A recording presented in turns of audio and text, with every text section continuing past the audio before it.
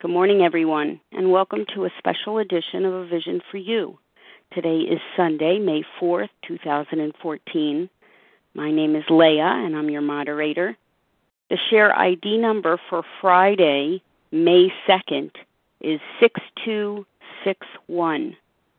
That's 6261. This morning, A Vision for You presents, what does entire abstinence mean? The topic of this special edition comes from Dr. Silkworth in The Doctor's Opinion. The Doctor's Opinion, which serves as a preface to the book Alcoholics Anonymous, is the foundation of the whole big book and the entire fellowship.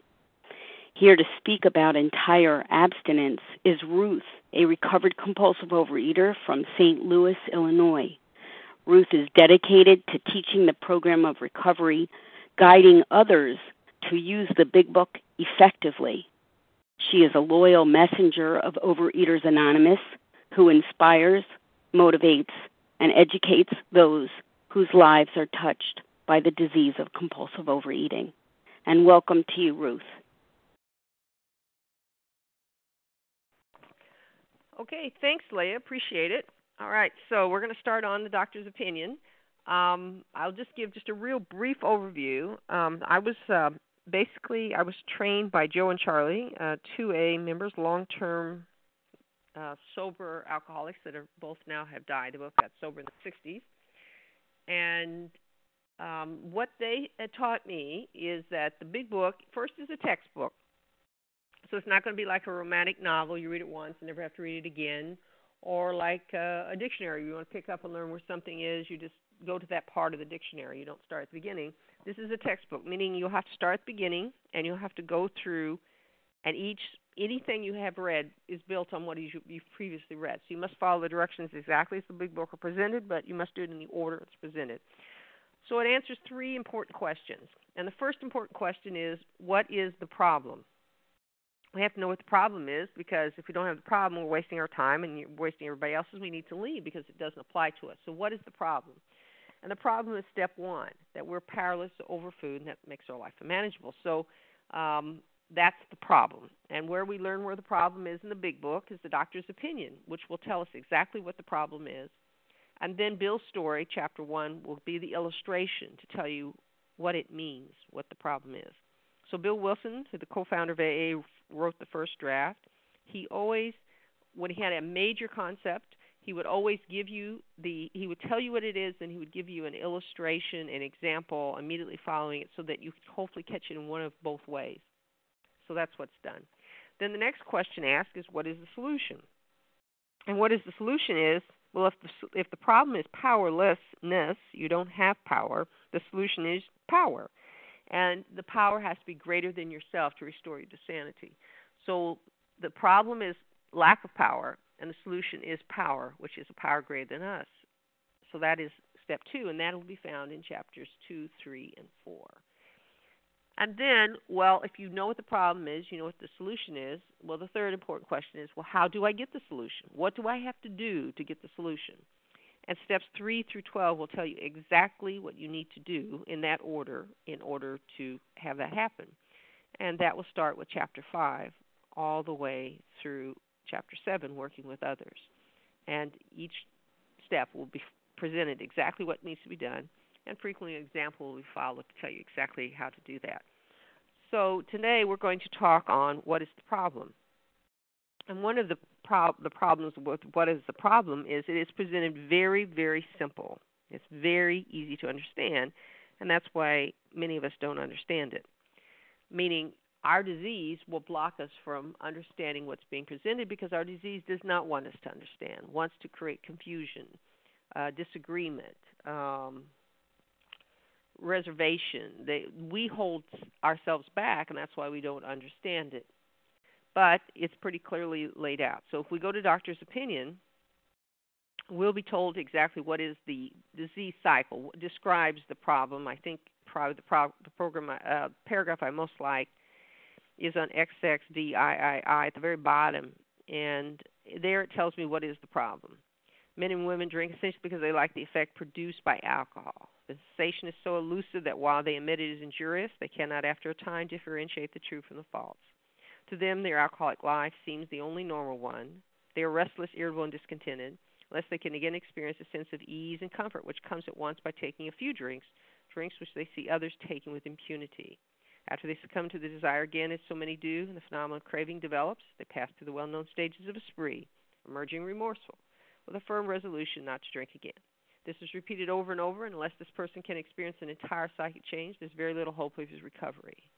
So I've explained this more in detail. If you go to Thanksgiving Day in 2012, I went over this paragraph pretty extensively, but there is a cycle that we're in.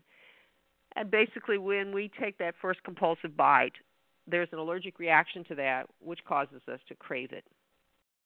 That means we have to have more. The body has to have more. It's not even the mind. This is in the body. The body itself somehow abnormally processes certain food items in my body, different than the normal person.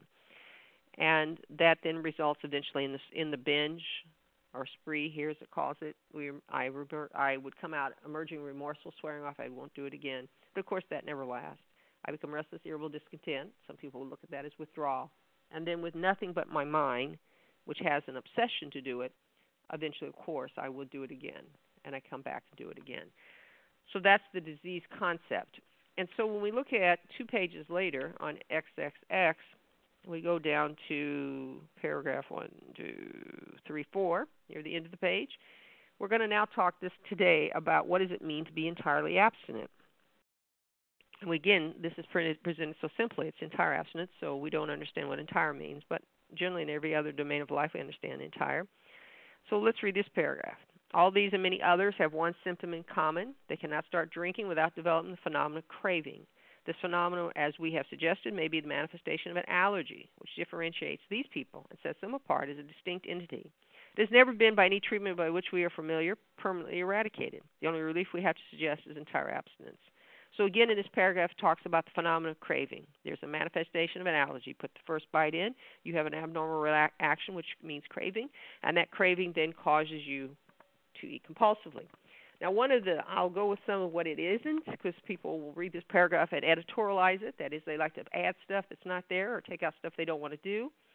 So one of the things it says here, the phenomenon of craving. Well, phenomenon of craving does not always resist in an immediate binge.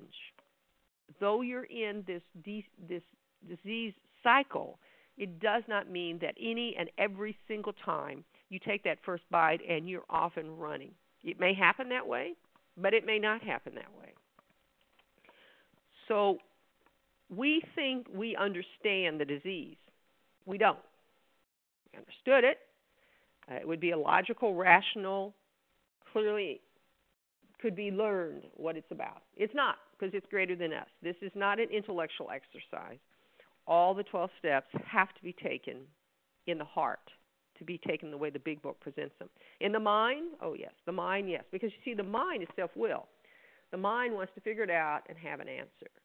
When somebody asks me why I'm overeating, I say it's really none of your business, but you'll get to know a lot about why in step 4. By then they don't want to do that. But in step 1, they want to know why.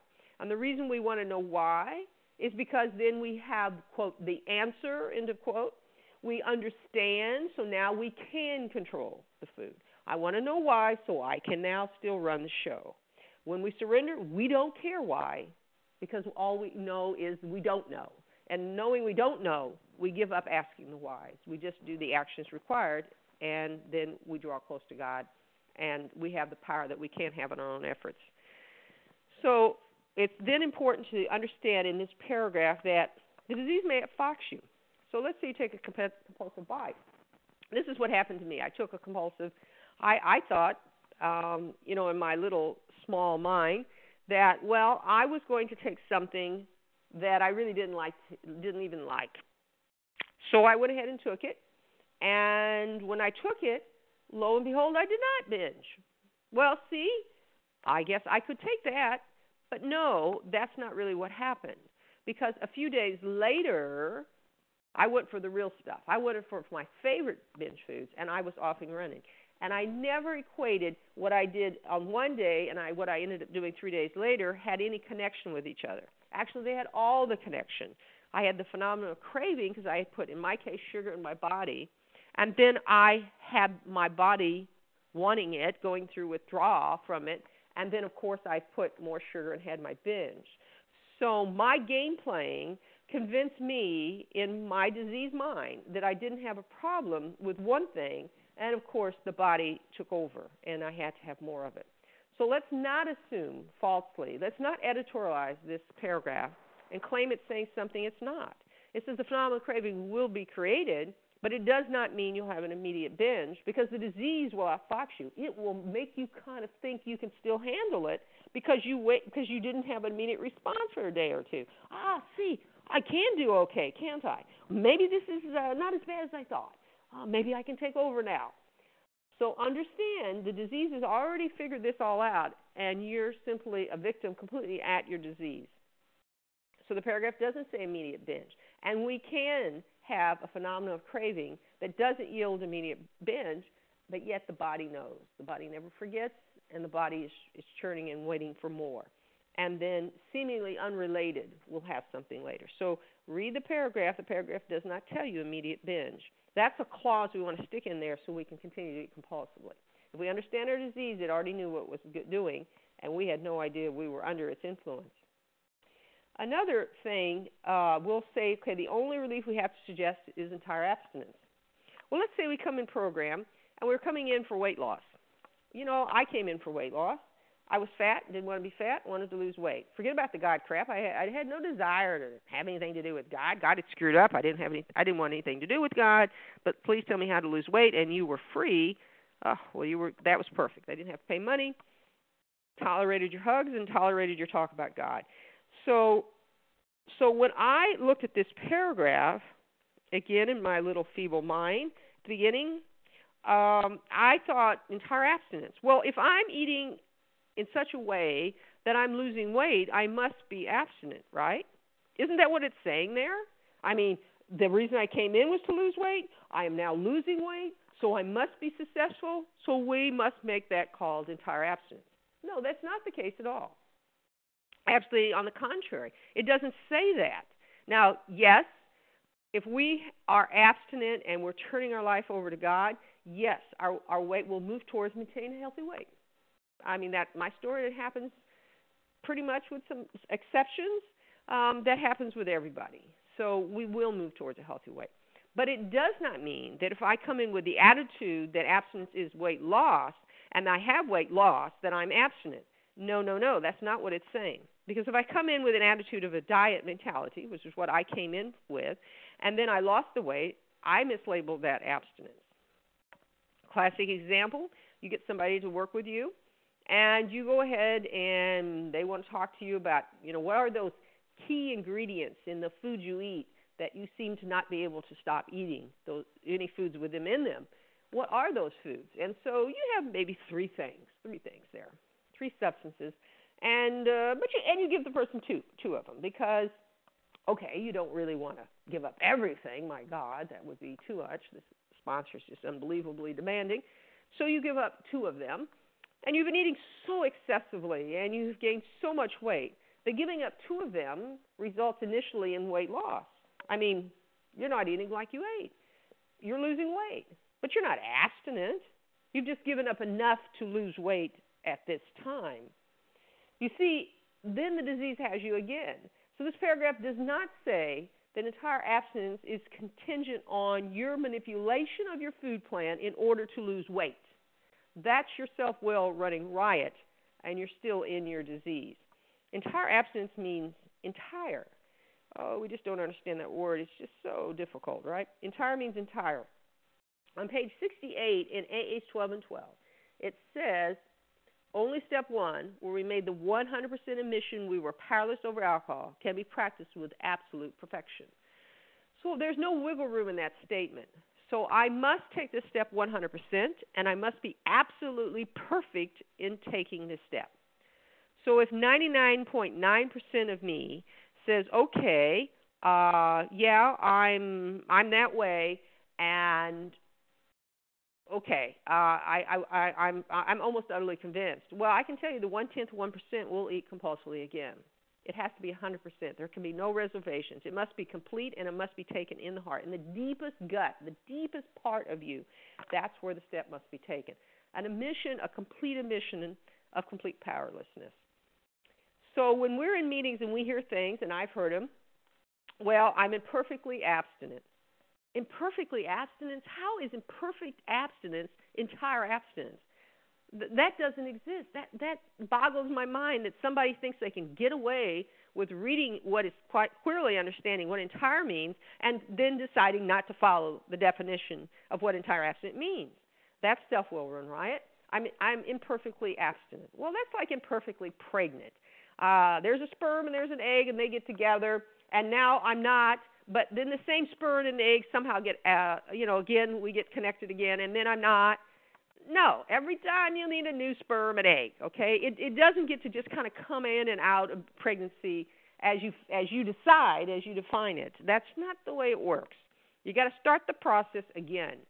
So what people will say is, well, they're imperfectly abstinent. And what do they mean? Well, I'm not binging like I used to. I'm doing better. Well, my slips don't count because it's not like I used to do. They're just slips. So I don't count that. I'll just keep counting myself as abstinent. Excuse me? That's not entire abstinence. You're deciding not to follow the directions of the book. You're a glutton. That's what got you here. Why do you get to make up your own definitions of words and your own way of practicing the program? It might be better to do exactly what the big book tells you to do. And so clearly you can hear that that's self-will running riot. Another will be that you'll hear somebody define their abstinence differently. One day it's one thing, and one day it's another, and another day it's another. Well, that also got you in program. My idea of eating this or not eating that or eating this or whatever, that got me here. I'm powerless. If I'm powerless, I don't get to keep changing what I feel like it should be. It doesn't work that way. We need to work it exactly the way AA works it. And if we decide to just kind of put our own little spin on it, we'll get that result, what self-will always gives us. Another way to give it away, people, and you'll hear this in programs, somebody will start their sharing, and they say, well, I've been abstinent. I've been abstinent 3 years. Now, I've been abstinent from sugar for 3 years, and for about a year and 5 months and 7 days, I've been abstinent from this. And they start qualifying, and they go on, and I'm like, you don't get any extra points for that, okay? You never were abstinent until you're abstinent. Entire means entire. You don't need to qualify what entire means. Entire means entire. So you don't get to keep, well, let's put this qualifier on it, then I'll put this, and I'll have about a third qualifier. And in the end, I'm going, I don't even know if they're abstinent at all, but they don't sound like they're entire abstinence. They're not even claiming it. Don't say it's inabstinent, but it only means certain things. You don't get to define it, you see. It has to be defined the way the big book says. So what does it mean?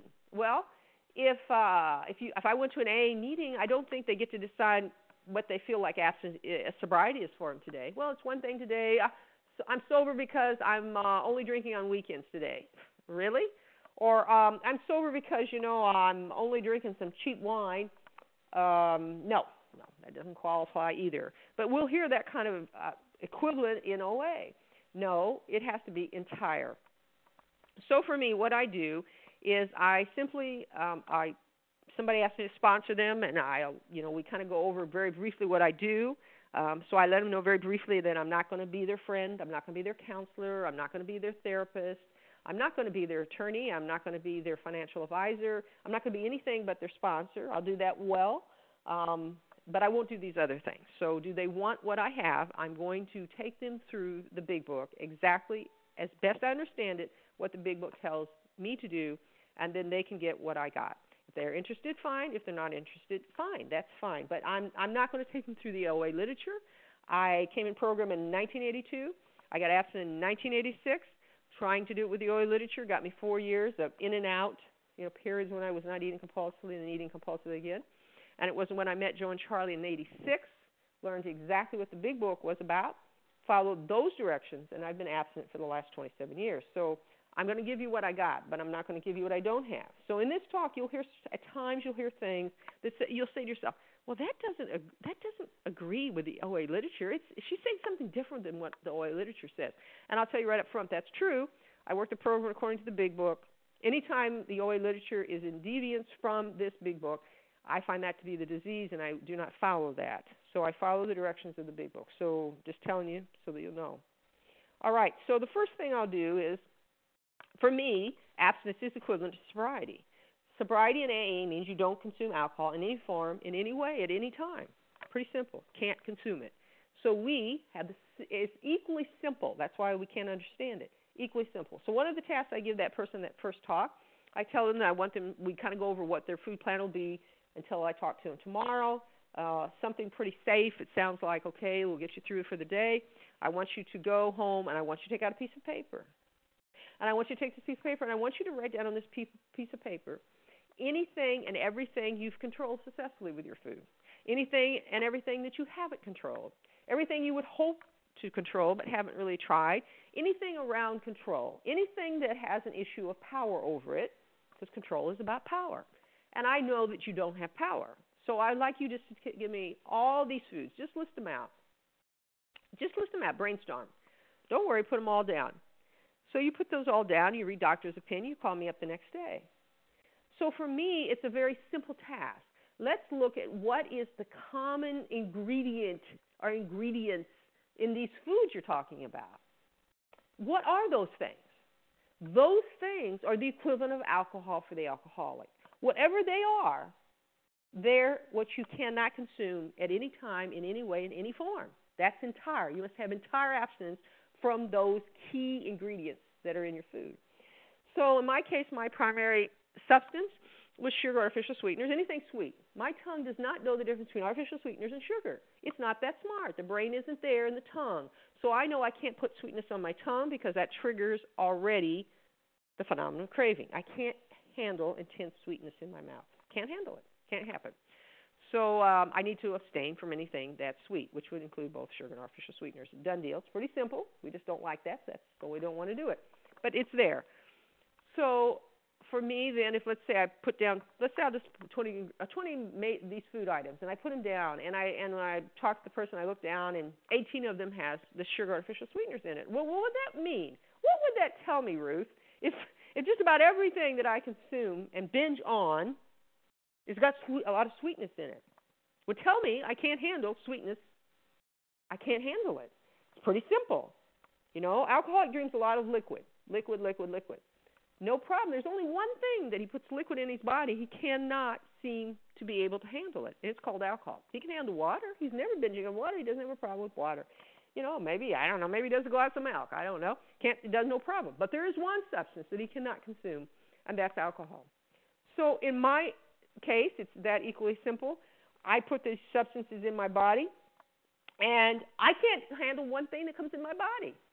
I can eat many things. I really don't have any problem with Brussels sprouts. I never think about them. I never question. I never stack aside and say I only can eat this and try to not eat the rest. I eat them maybe, 3 or 4 times a year. Never ever thought about binging on Brussels sprouts, so that's not on my list. I mean, simply it's just this vegetable, a little seasoning on it, never have a problem with that. But if I have something that has some added sugar into it, added into that, manufactured to make it sweeter than it's naturally supposed to be, I can't handle it. So I cannot eat anything that has any of that added refined sugar, artificial sweeteners. Can't put it in my body. I must have entire abstinence from it. That simple. It's that simple. So again, that seems to be kind of difficult for us. And that's where the feet hit the pavement at this point. This is where we really start putting it into practice. So I really go with the person. We go over this list. We find out whatever are those 1, 2, or 3. There could be more than 3, but usually it's just 1, 2, or 3 key ingredients. We now have to have a food plan that does not have those key ingredients in any form, in any way in our food plan. That gives us hundreds of options every day that we can eat, but we can't eat any of these 1, 2, or 3 ingredients in any food. You know, I've been abstinent 27 years. There have been a lot of new products that have come out that have sugar, artificial sweeteners added to them, and I don't have to try them and add them to my list. People say, well, I had to add something more to my list. I don't ever have to add anything to my list. I already found out up front what it was that I couldn't put in my body in any form in any way, and it is this added sugar and artificial sweeteners, and I don't put anything in my body, any form, in any way that has that in it, so I don't have to add anything to the list. I already figured out up at the very beginning what is the problem. So it's not individual food items, this food and this food and this food. That's a way for the disease to continue because you have to keep sampling all the new products that has that substance in it. And guess what? There you are off and gone running again and say, well, I have to add it. Well, you might not get that far. You might be dead. I've gone to some people's funeral in OA that tried that approach. Doesn't work. So the key is to find out exactly what are those few key ingredients. What are they? Usually 1, 2, or 3 things. The food industry spends $8 billion a year learning what they are and how to most effectively get them into every food. If they can get all 3 of them into it, it's perfect because they make more money. It's not about our welfare. It's just they're about making money. So they've learned, and if they spend $8 billion a year to learn what it is, well, that should tell us something. And they have these 3 key ingredients that they try to put in. There may be something else occasionally, but almost always it's these 1, 2, or 3 things. So that would give us how simply to do this. So, I think let's try to see what would happen if I had a phone call with this person that had come in the meeting last night, newcomer, just come in, and she's just come into the meeting, and I've talked to her, and she's gone home, and she's to eat the food that she planned to eat for the night. She's now called me up. She has read doctor's opinion. She has created her list, and she's going to talk to me and see what we're going to go through. So let's see if we can kind of get an example of what that's like. So let's see if we've got somebody else. Let me see if I can find a newcomer on the line maybe that could maybe just call me and see what we come up with. Ring, ring. Oh, hi. Hi, Ruth. Ruth. How you doing? It's Marcia. How are you doing? Oh, I'm doing fine. I'm glad you called. That's really exciting. How did it go since last night? Well, it went very well. I mean, nothing too surprising on my list. But I've got my list for you, and I read the doctor's opinion, so here I am. Okay, so were you did you stay on the food plan you said you told me about from last night? Okay, good. Yes, that's good. Okay, great. All right, so let's start off with the first thing. Let's just go through the list because we need to get that clarified so that we can understand what doctor's opinion means. All right, can you just read your list to me, and I'll just Sure. Okay, my binge foods are I've cake, brownies, cookies, donuts, chocolate, cinnamon rolls, ice cream, potato chips, pizza, any fried foods, bread, pasta, biscuits, bagels, sugar-free candy I have a problem with, also sugar-free ice creams and sugar-free pastries. Really just that's my list mostly. Mac and cheese, I got that on there too. Okay, that sounds like a good list. All right, when you look at that list, when you look at it, can you see anything that seems to be just a key ingredient in that food that you just pops up? If you read the ingredients label of all those things, and you looked at all those ingredients labels, you would find something that almost always pops in there that you seem to see that word on that ingredient label. What is a key ingredient in those food that seems to be common? Do you have any idea what that would be when you look it over? Well, it's pretty clear to me that it's sugar. Ah, okay. Yeah. All right. I was trying to count the number, and I think I counted everything but maybe one thing on there. That seems to pop up. So when you say sugar, what do you mean when you say sugar? Well, anything, that was manufactured that's got actually raw refined sugar in it. I mean, cookies, obviously. Everything that I listed at the top, those are my big all-time things. Those are the things that I know I've got a problem with. I know when you told me that, I cannot control the amount of food that, when I eat this, I can't control the amount that I take. So that's like number one on the list. It's something that I've had a problem with since I was a kid, so I know it's a problem. Okay, what do you mean when you say you can't control it? Tell me what that means to you. Well, I know that just once I eat it, it's just that's all I can do is just I can't stop eating it until I'm full to the point of I can't move anymore.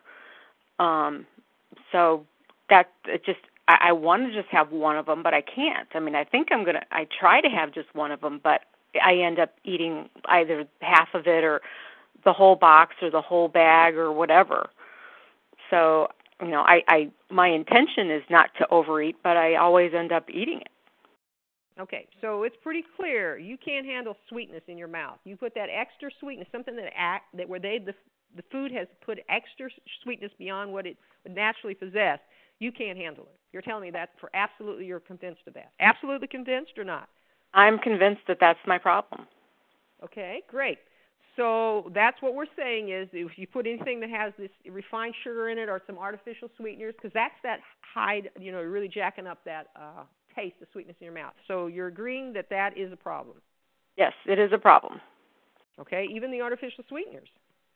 Yeah, it is, although I think I can handle, soda. I know soda's got artificial sweeteners in it, but I only have one can of soda at lunch and maybe one at dinner, so I don't think that's really a problem for me. It's the sugar-free candy, the sugar-free ice cream. I know that that's a problem for me.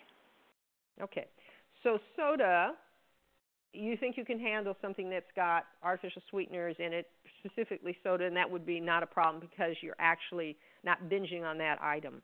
Right. Right. Well, let me give you a story. This is my story, and so I thought that was true, and it wasn't.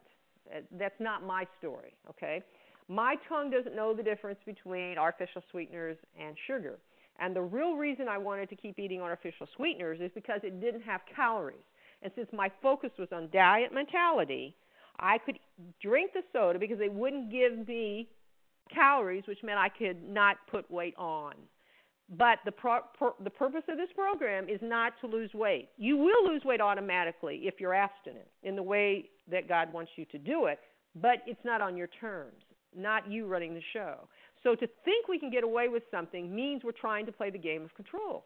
So if I put something in my body that has artificial sweeteners in it, it may mean that I do not binge on it, but it has a minute amount of sugar in it, and it has an appetite stimulant in it. They put that in all sodas.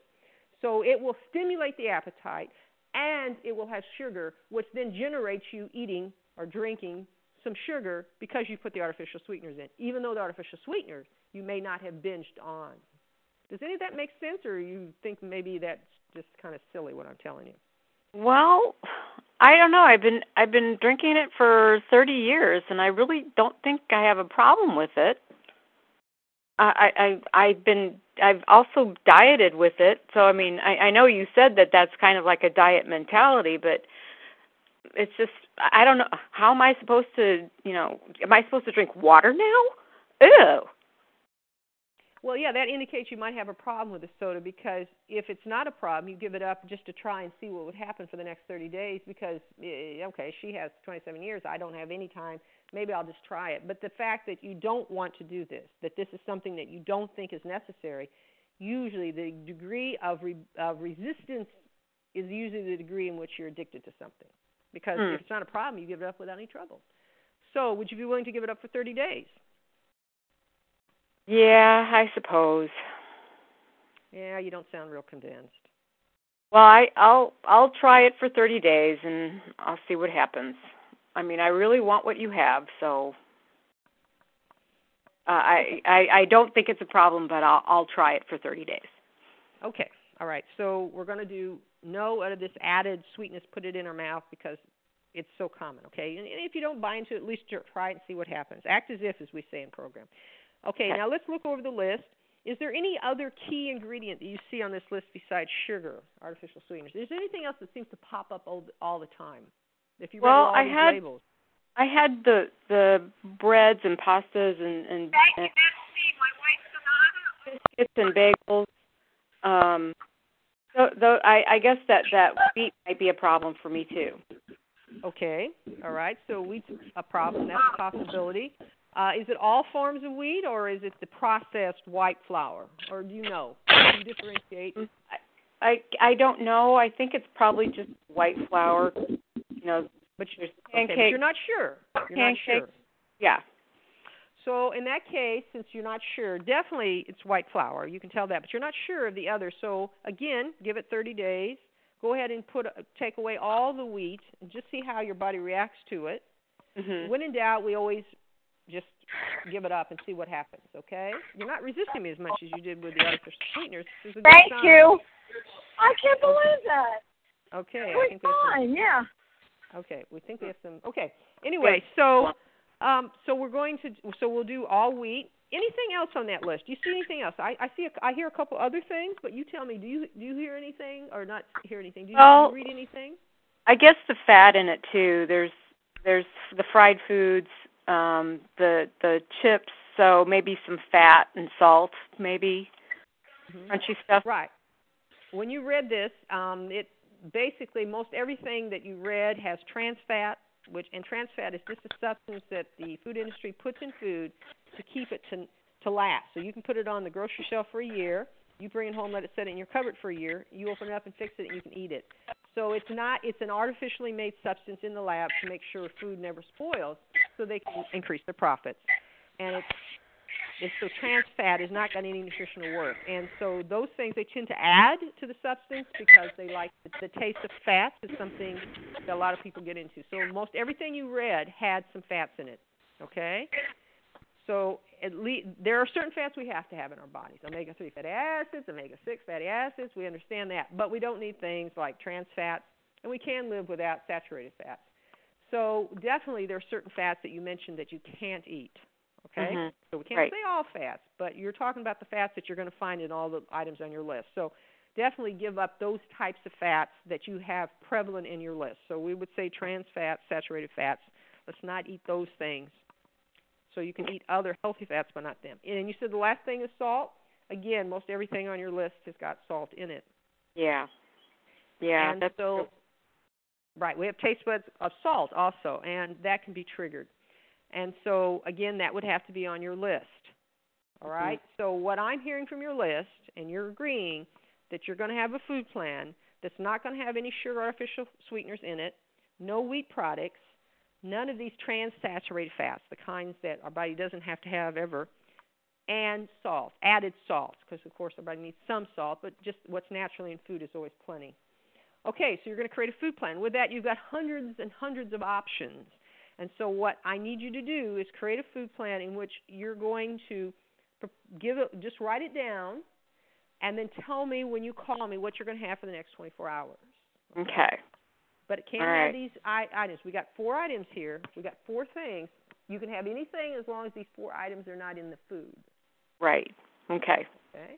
And you call and tell me what it is. Now, let's say something comes up and unexpectedly have a change.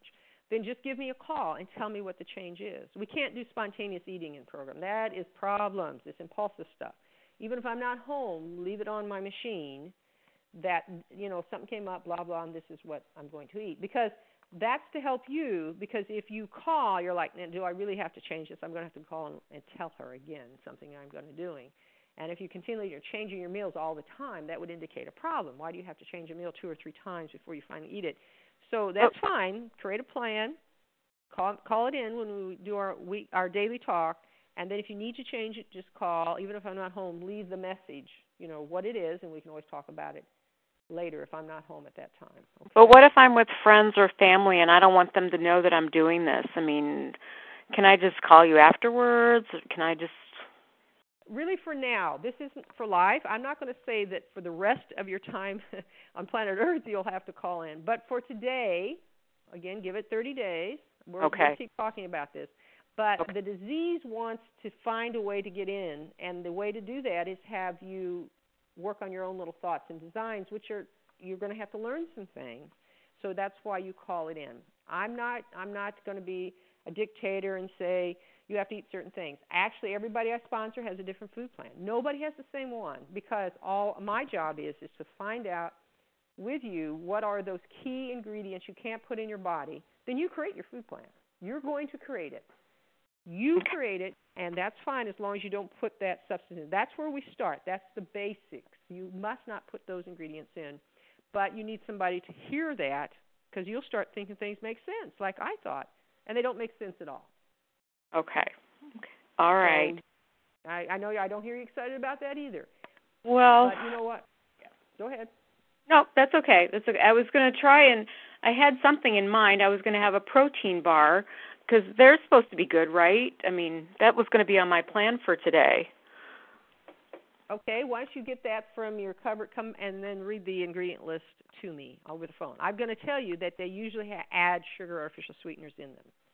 Okay, but it's to me, and I'll be able to tell you by what you tell me if I hear sugar words, because sugar is going to be in 25 different words on your list. One of the things the food industry does, they don't just say sugar; they use it code words, and they break it out into maybe 4 or 5 types of sugar through the food label. So they don't just say sugar, which is what it is at the top, number ingredient 1. If you read this, you would find that you would be finding words in there that mean sugar. And I can send you a list. I have a list of about 25 words that are commonly used when you read labels, and you need to have that with you when you go to the store. Okay. All right, I've got it right here. And the first thing, it's protein blend, which is whey protein concentrate, whey protein isolate, milk protein isolate, chocolate-flavored coating, maltitol. Wait, chocolate-flavored coating. What do you think chocolate? Do you think you mentioned that on your list? What is in chocolate? Well, by it in and of itself, it's just it has no sweetener. So, I mean, can you not have... All chocolate? No. All chocolate has sugar in it. Okay. So you're already done now. If you got something that says chocolate on the label, you've got sugar in your body if you eat it. Oh, okay. All right. Huh. You're going to be responsible for reading your labels, okay? And you do not go to the store and buy anything without reading the labels. Now, yeah, this is going to add time to your grocery trips initially. Later, you'll get pretty good at it, and it'll just be very quick. You look, boom, I see it right now. And also, you'll find yourself, you'll get used to it. And, in fact, I rarely buy things that are processed. Rarely, because my plan doesn't need all that. Because all that stuff on that label, with my best efforts, the food industry will create new ways to have it with new terms. And it's hard to keep up with that sometimes. So I can get more detailed, but keeping it simple on this first call, you got to read the labels. Can't buy it if it's got anything in there that's got salt in it. That'll be sodium will be in the word. If you see things like trans fats, you see that on the label. You see some things where it's got, just high fat and you don't know what it means, or you can see it's got loaded up with sugar, but you're reading a label and you don't know what it means. Well, it's in there somewhere because there's no explanation why if you go to a grocery store that you pick up an item and it's 3 or 4 times more sugar than everything else of that same food item, then you've got to know something's up. But the bottom line is to be really safe here, is probably keep it simple. Simple. Okay? Okay. All right. So for now, why don't you give me what you're going to eat for the next 24 hours? Okay. All right. You have to write that down. And if you want, you can kind of think about this and then call back after you've done that. But I do need to hear what you're going to eat for the next 24 hours. But again, you can eat anything as long as it doesn't have sugar, artificial sweeteners, wheat, saturated trans fats, and salt added to them. Those last things, they're added to them. So put up any food plan you like, and that's fine. Okay. How do you think about all this? Well, I'm ready. I mean, I can do it. And I'll just give you what I'm gonna eat. I already wrote down what I was planning to eat for the day, but already I can see I have to make some changes. Mm-hmm. So, I'm gonna have 2 eggs for breakfast. I'm gonna have 2 strips of bacon. I'm gonna have coffee, and I'm gonna have a tablespoon of half and half with that. Okay, and wait. Are you done with that breakfast? Yes. Okay, all right, so let's look at the breakfast. Okay, we got 2 problems there. First problem, bacon. Bacon has saturated fats, salt, and sugar. They've added the salt and the sugar. So you've got all 3 ingredients in that substance. Okay. All right. Well, all right, I'll take the bacon out. Okay. Then let's look at your coffee. You're adding something to your coffee, half and half. Need to look at that label, but you're going to probably find that they've been adding some fats to that. Can you do something other than half and half into your coffee? I guess I can get some skim milk and use that instead. Okay, I can hear you're not excited again, but that's fine. Yes, do the skim milk. again, all that. You're going to be very careful because one of the ways that sugar gets into our food plan is not the obvious. Well, I'm going to eat a donut. Well, that's a no-brainer. But it's ketchup and barbecue sauce and coffee creamer. Or I was going to go to a steakhouse tonight. Mm-hmm. Well, those things have sugar in them. Ketchup always has sugar, or barbecue sauce here at least. There might be one part of the country they don't add so much, but definitely where we're at. And then coffee creamer is one. It has sugar in it. I mean, they've added it in that. That's an automatic. High fructose corn syrup is what they put in them, and that's just sugar. So you're going to have to find something, yeah. And it's going to force you to go, oh my God, are you kidding me? But what? This is the good news. The good news is you will begin to start feeling better because what you're going to do now, you're going to go through detox. And it might feel worse before it gets better. I'm just going to tell you, detox. As you go through each day, it's going to be kind of tough. And it's going to take a few weeks, 2 to 3 weeks, to clean this out all of your body. But once you go through this, you will not have physical craving anymore. It's gone. It'll never have to come back as long as you don't put the substances in your body that we've talked about. So it's going to be a tough time. That's why you call me every day, why I want you to call other people in the program, and why you're calling it in, why you don't make changes without calling first, because your body is going through withdrawal. Okay. There's nothing different than a heroin addict or a coke addict. You're going through withdrawal. But going through withdrawal, you get to the other side, we'll still deal with mental obsession. Step 1, removes the physical allergy, illness, craving. And steps 2 through 12, remove the mental obsession. Okay. But right now, we're going to have to start with the basics. Okay? All right. Well, can I add a banana into my breakfast then? You can, unless you have a problem with fruit. I've sponsored 2 people who can't even eat any fruits, even though they've not added, fruits don't have anything added in it, but they had binged so much on fructose and glucose and all the forms they couldn't even put fruit in their body. But if you're saying you can do that without binging, you've never had a problem, you might be able to eat fruits. Okay. Yeah, I think I can do that. I've never eaten more than one piece of fruit at a time, so. Okay. All right, then that'll be fine. You can do that. Now, if you have any ideas and you don't know anything about nutrition, I just tell people just go to the official governmental site for the United States government. That is their job, is to present. They're the ones that do the pyramid and the My Plate and all that stuff. USDA, United States Department of Agriculture. Go there, and there they'll give you what is basic core nutrition, and they'll tell you what is a proper portion size. Okay? You can go and look. It's not any outside enterprise. It's our tax dollars put it up to supposedly say what is the best of nutrition for our country. So go there if you want to kind of look and get a basic idea of, just make sure you have proper nutrition. But I'll tell you, you need some protein, you'll need some carbohydrates, and you'll need some fats. So protein builds and repairs muscle, got to have it. Carbohydrates is like putting gas in your car, and that means vegetables, fruits. Those are all carbohydrates. Mm-hmm. Other things are carbohydrates. And fats, again, some small amounts of healthy fats you'll need. But they'll go over that, and if you got questions, you can ask me about it, and that's where you start. Okay, so then for lunch I was going to have 4 ounces of chicken. I was going to have a cup of rice. I was going to have 2 cups of broccoli and a half a cantaloupe. Okay.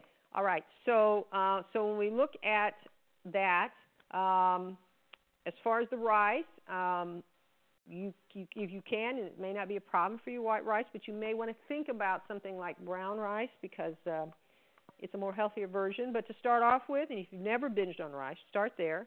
But you may want to consider brown rice, okay? And then you talked about your portion size. We can get into that. Usually the FDA, it'll be 4 ounces cooked. 4 ounces raw, 3 ounces cooked.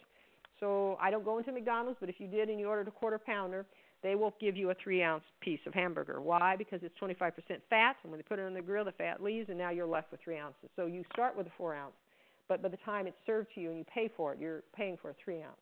They put a quarter ounce because they claim when they stick it on the grill it's 4 ounces. So usually about 3 ounces is serving size. So what you're saying is you want 1 1/3 serving sizes of meat. Okay. All right. This you will find out from the USDA that it is 4 ounces raw, but 3 ounces cooked. It could be more exact, certain, but overall we just use that as a basic guideline. And broccoli, usually, generally, half cup cooked, cup raw is kind of a normal amount on general. So if you have 2 cups, is that cooked? Is that what you're doing, or are you having it raw? I was going to have it cooked. 2 cups cooked that's going to put you at more than a serving size. So sometimes people have, let's say, a cup. Huh? But it's broccoli. How can we not like broccoli? Well, I know. I like broccoli. It's great. I like it. But I try never to overeat a particular portion because I can get back into, that's a subtle way the disease gets me back into, because I'm overeating on a particular substance. Even though it's healthy, then I really want the thing I really want. Because just the act of overeating generates a desire to more overeat what I really want. And, if you just look at it from a logical point, try 2 different vegetables, not 1, because you'll have a better nutritious meal. So you could try 2 instead of 1. So you could try something else, but you're eating a lot of broccoli. So what if you put in a different vegetable there in addition to broccoli? So to eat 2 different vegetables. Okay, well, I'll put a cup of raw carrots in there. Okay, so a cup raw usually comes out, that's serving. And the broccoli, you're saying cooked. You could start there, but understand you got 2 servings. So sometimes people eat 2 or 3 servings, so we're okay with that.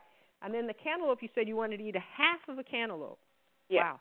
So that's got to be a really, really, really tiny cantaloupe to get a half of a cantaloupe to be 1 serving. So what if you measured it out, and again, if you cut it up and put it in, usually half cup, or some people go by ounces, that would be 4 ounces of cantaloupe. You can do it volume or weight, and that would be a serving size. So you've probably got, I'm going to guess, probably 2 or 3 servings there. Can you go down to 1 serving? Yeah, boy, this is going to be a lot of work weighing and measuring, isn't it? Yeah, it is. But you know what? Those eyeballs will never see the truth when you're an addict. So, yep, that's what we're going to do. Okay. So it looks like we've not made many changes, but here we're just adding, we're going to change from 1 vegetable to 2, and we're going to cut down on those portion sizes down to 1 portion size.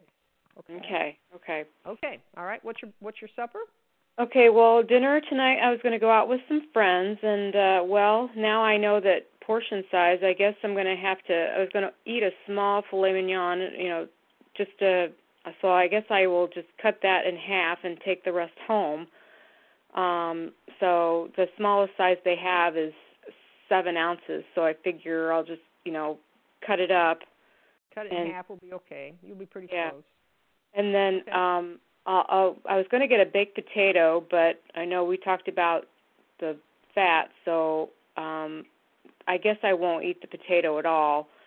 I'll get a side of vegetables, and then I'll get a salad with dressing on the side. Okay. All right, so let's look at that.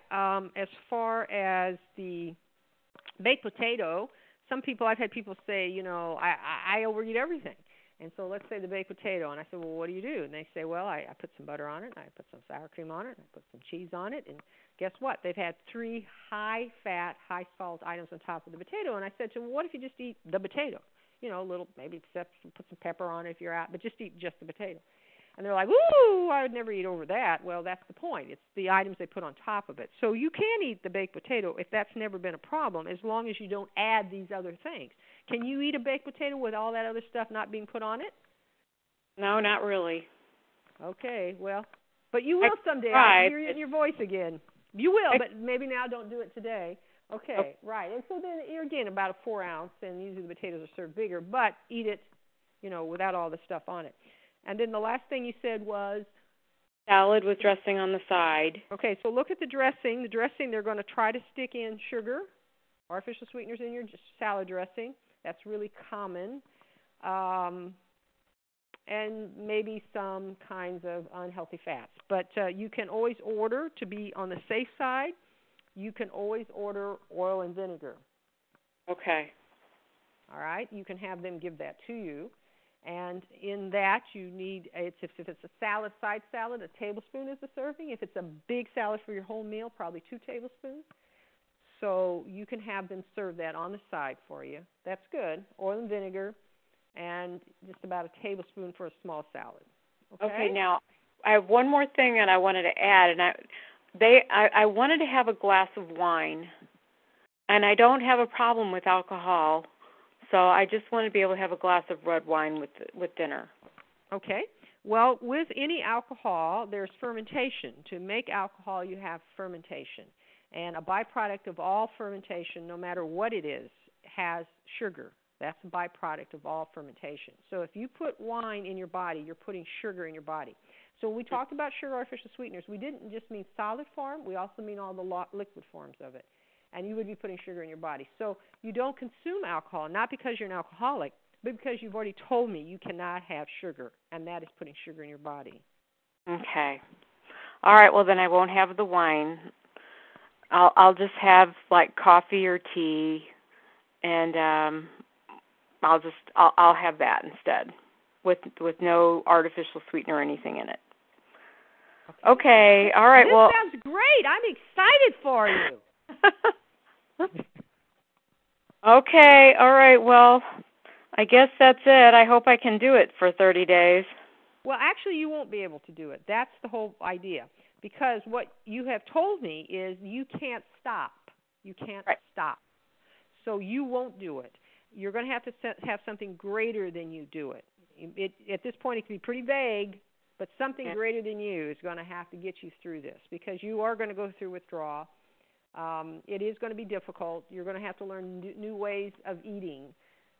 So it will be tough. That's why you call me. And also, I told you a couple of names. I pointed out, call those people. I know that they're recovered. They go to the meeting. They'll be able to support you too.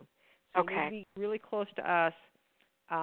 But the positive in all of this is immediately, within a few days, you'll begin probably to start feeling better while starting to feel worse simultaneously, if it makes sense. But you will. So at this point, how about you and I end this conversation, Marcia? We would have gone on and talked about doctor's opinion and spent the rest of this probably an hour. I would just say to everybody, usually I'm going to just set aside an hour every day for these 30 days or longer to work with a person. So how about if we close this and then we'll just open it up for question and answer of either of us. Thank you, Marcia. Good job. Except I thought you could be more obnoxious, but good job. I could be if I won't, but we don't have enough time. Okay. All right, Leah, we'll close it, and then anybody wants to ask us any questions.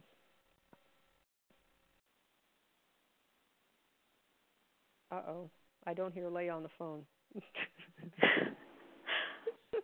Thank you so much, Ruth and Marcia, for this eye-opening presentation.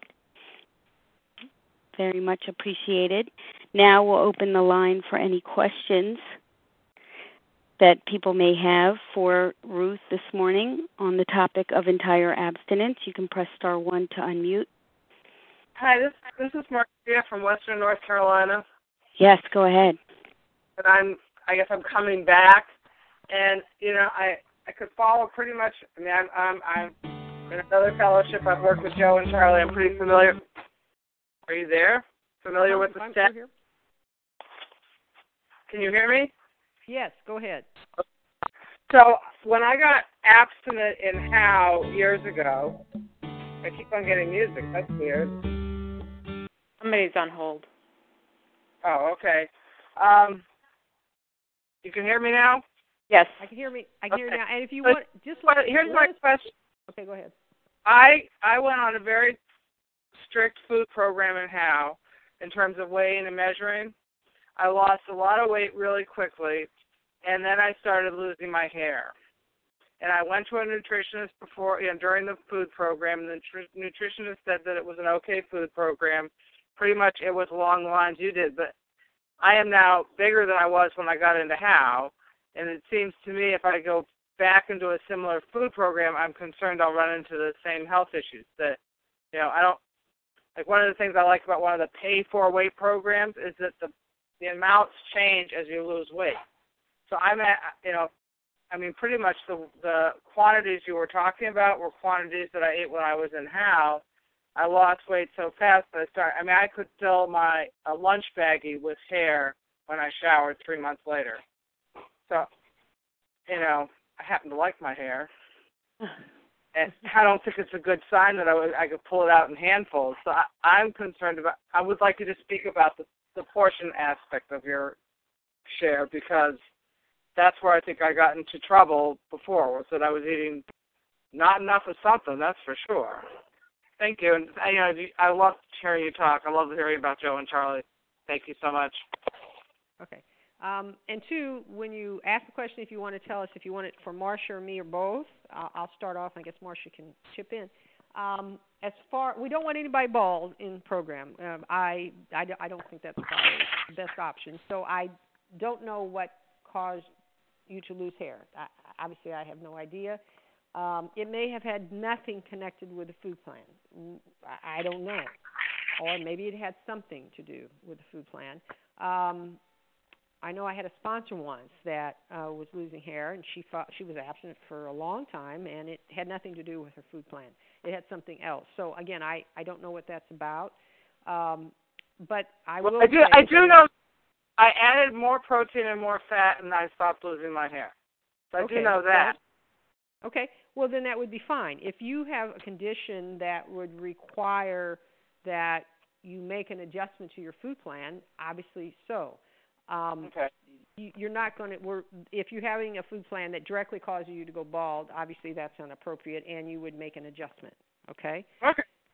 Right, that's all I need, because that's, I think, then I got onto a slippery slope because I wasn't with the same sponsor, and everything went downhill from there. So, I wasn't working. The thing is, you need to be honest about what's happening, talking to Yep. your sponsor about it. She, I'm sure, would say, well, why don't you go to a doctor and try to find out what's the cause of it? I mean, I'm sure that would be the first thing.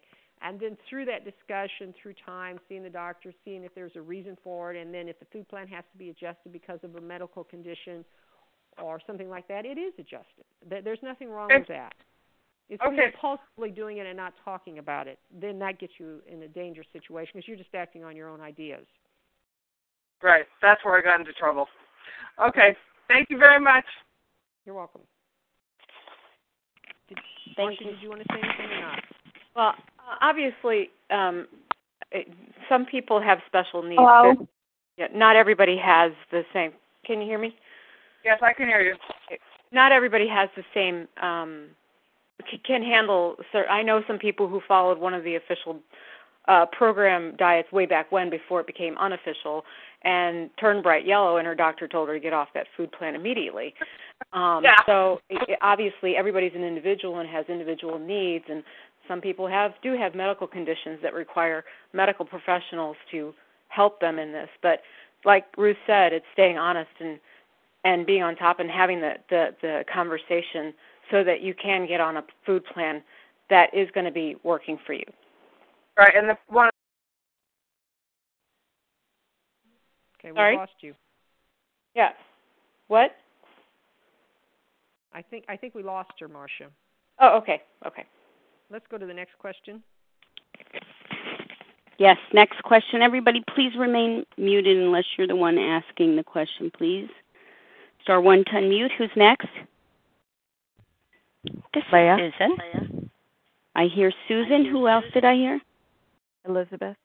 Elizabeth, mute yourself until after Susan, please. Thank you very much. Susan, go ahead. Thanks so much to all three of you for your service. Ruth, two quick questions. One is, in early abstinence, I noticed that when I had vinegar, I only would have my salad with oil and vinegar. That vinegar, I never binged or even overate, but I just noticed I wanted to eat more, and I did a search on it, and I could have sworn that I saw that some vinegar, just regular vinegar, not salad dressing, just vinegar alone, balsamic vinegar, has sugar in it, and I don't know if I'm hallucinating that because you mentioned that vinegar is okay, so that's one thing. And the other thing was, I'm curious, I very happily weigh and measure my food and have been doing so for quite some time. But I just wonder, after 27 years, you talk about broken eyeballs. I suspect my eyeballs may be broken. I wonder after 27 years if you still weigh and measure. And those are my questions, and thanks so much. Okay, first question, yes, there is some vinegar where they add sugar to it, and there is balsamic vinegar can have sugar added to it. So it's always important to look at your food labels, and when you're at a restaurant, do not make the chef in the restaurant in charge of your food plan. That's not a good option. So you ask the waiter that question. Some people will bring their own salad dressing to the restaurants because it is hard to make sure that because they'll say, oh, it's okay. I mean, they're thinking it's okay. Or the waiter is rushed and he said, yeah, I checked with the chef back, but it's and he maybe hasn't. So we're not going to expect them to understand us. So yes, in that case, you would want to make sure that the vinegar does not have any sugar added to it. That's true. Or, I lived overseas and they don't even have salad dressing in that whole part of the world. Nobody does that. And they just do lemon juice. And they put lemon juice on their salad and they eat it that way all the time. And that's a favorite of mine also. So you will have to look and find that which will work. And the second question about weighing and measuring, so that particular question, with Marcia, I was saying let's do it for 30 days because even though normally she probably would have given me a harder time, but people are like, I don't want to do this. I don't need to get in a power struggle with you. Will you just do this for the next 30 days? And then after the 30, as we get in and you're doing this and you're starting to feel better, it's like, well, okay, now I have a different attitude than I did the first day. So that's then start talking about, extending it, longer than 30 days. But I want them to at least agree to start off doing this practice. As far as weighing and measuring, some people will always have to weigh and measure. It doesn't matter how long they're in program. We can go many decades and weighing and measure. There are people that will use weighing and measuring as a way to use it as a diet. I'm going to weigh and measure so I can control, so I can get exactly what I want. And that's not going to work. I mean, your weighing and measure started off, but you're using it in order to control your food, which you can't control, to get a certain result. So then I would have to work with a person on that particular issue because you're going back into diet mentality and you're weighing and measuring in order to try to control. And let's really talk about doctor's opinions. So we have to look at the issue. Some people use it in order to try to control their disease, which they can't do. Some people use it because they have to because they have never weighed and measured. And eventually, as Step 10 promises, you do get a neutral attitude around food. So as far as weighing and measuring, we start out there, but help them see, because I can see that some of them immediately start viewing it as diet. And so I still have to help them work through changing that shifting view. As far as myself personally, at this point, I will say, look, I'll give you an example. I go into the store and I buy a 3-pound bag of apples, and I count up, and there's 12 in there. So I know 3 pounds divided by 12 equals 4 ounces. Now, I will tell you that I don't actually take each apple and weigh it out exactly. I eat each apple, and I may get 4.1 ounce. I might get 3.8. I know I'm going to get approximately 4 ounces. So I do that at this point. I can tell they're all about the same size, and it has to be 4 ounces on average because 3 pounds divided by 12 equals 4 ounces. So I do those things in that way. But if I'm going to get something where I need to get something where it's a half cup of something and a cup of water, well, I'll measure that out because, I still don't know. That's kind of a liquid form. It's harder for me to see. So it's kind of a combination. I don't necessarily get out of scale and do that, but I do. If I know I'm about a pound of something and I go ahead and cut it into 4 pieces. I don't necessarily put it on a scale, but it's 4 equal pieces. I know that's, again, 4 ounces because 4 times 4 equals 12 ounces. So it's a semi-combination at this point. So that kind of answers my question. I don't know. Marcia, do you want to add anything to it?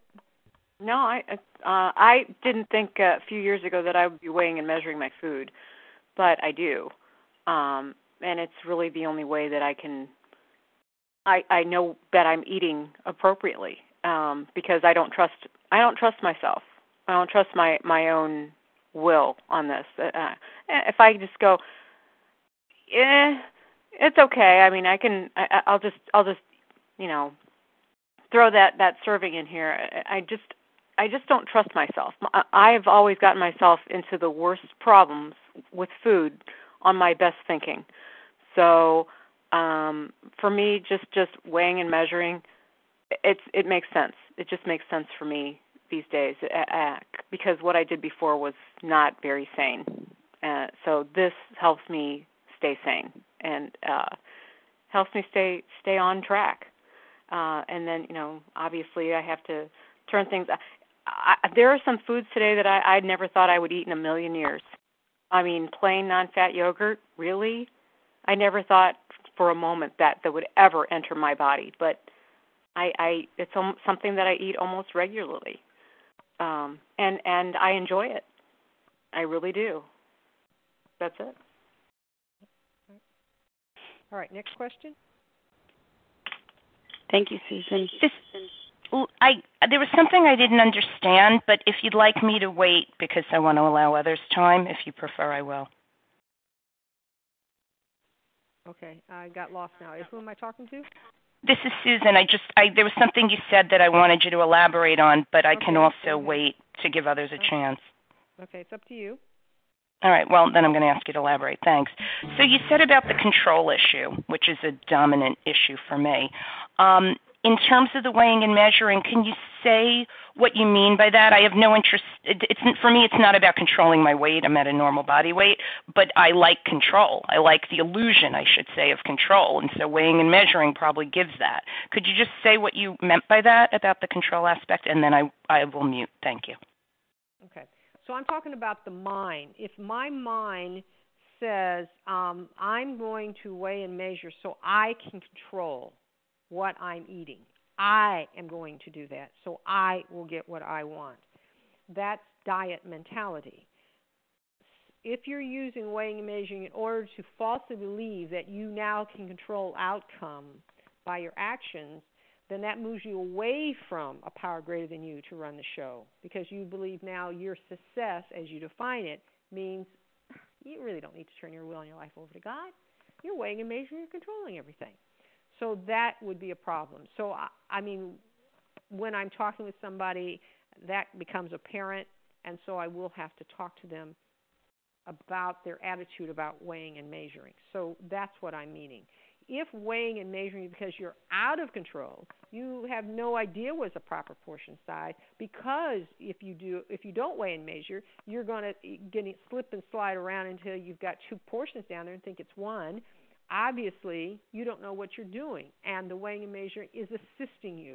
It is not your God, but it assists you to let you know what is proper. You can look down and see what is a portion size. Really? Is that a portion size? People get puzzled. How could it be so little? Well, it's because you're eating so much. So it's going to help you re-educate those eyeballs to understand what it looks like in its proper form, and it's important to do that. So it's, for me, I want to hear if anything about self-will comes back in the discussion. I want to really address that with the person. And, of course, it's going to come back in because we're addicts, and that's what we come in with. So I will talk with a person about their misuse of weighing and measuring in order to falsely believe that they can control outcome by using that practice. I will do that, and that's what I was referring to.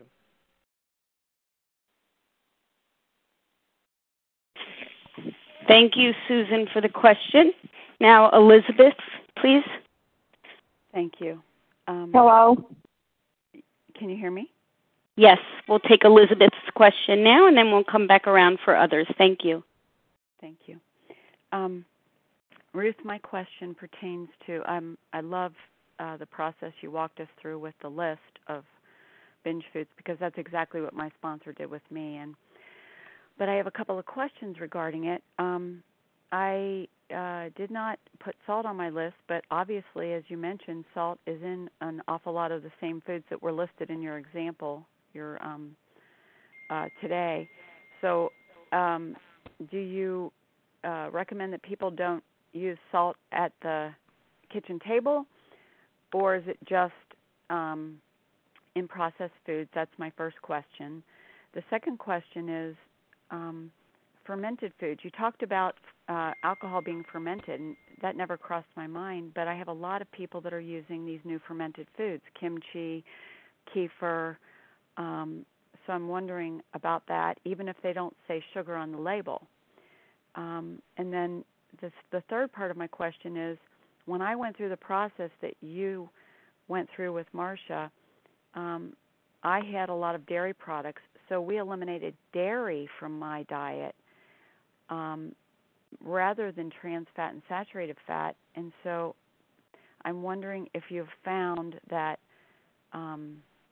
is that necessary to just eliminate dairy, or is it just certain aspects of dairy that would be high in saturated fat, or, of course, trans fats in all the processed foods? I hope that's clear what my question is. Right. So let's say start with salt. Let's say I'm talking with somebody who never has had a problem with salt. That is not going to be one of her key ingredients. Well, then she would not have to worry about that because that's not an issue. If it's an issue, then Marcia's list, if you noted, most everything there had salt in it. And again, the food industry is not stupid. They try to put in these three things in as many things as they possibly can because people eat more of them and they make more profit. So her list had a lot of processed food, and processed food actually is where we get the majority of our salt. It's not actually the table salt because they always add it in because they sell more. So she's eating a lot of processed food, so she's eating a lot of salt, so that would be a problem. If it's not a problem, it's not a problem. You don't take it out. I'm not ever going to say to you, oh, take that out because that's a problem for many people. If it's a problem for you, you take it out. If it's not a problem for you, don't take it out. And so, like, for example, the issue of dairy. If dairy is a problem for you, take it out. If dairy is not a problem for you, then you don't have to take it out. Dairy, the whole issue of dairy. I mean, Marcia just mentioned non-fat plain yogurt. Okay, the salt is very small, and there's no fat in it, and lactose, which naturally occurs in dairy, is in it, but no added sugar, artificial sweeteners is in it. Okay, then, and according to her food plan, that would be fine because she's already knows what the key food ingredients that she can't consume. It does not have any of those in it, so she can't eat it. Another person maybe can't eat dairy. Maybe dairy was always a problem, so they need to take it out. The key is to take that list, look and see what are those key ingredients that you can't eat, then create a food plan that doesn't have those in it. That's the key. It's not about me saying here on the line, oh, nobody can eat sugar or sweeteners. I'm not going to tell you that. Or nobody can eat added salt. I'm not going to tell you that. Or nobody should eat trans fat, saturated. I'm not going to tell you that. Your food plan has to be that which does not have any basic food ingredient that when you consume it, you have an allergic reaction to it, which causes you to have craving for it. You must not put that in your food plan, regardless. So that's why all my sponsorees have different food plans, because we go from the premise, don't put those key food ingredients in your food. Now create a food plan, whatever food plan you want, as long as you don't put that in your food plan. So you're questioning about the dairy and all that, that's really relative to if that plan can't be done. If that food can't be done, it can't be done. If it can be done, it can be done. I'm not an arbitrator of what you should eat. I'm not to tell you what you should eat. I'm going to tell you what you have already told me you can't eat, and I'll remind you when you try to go over there and do it anyway.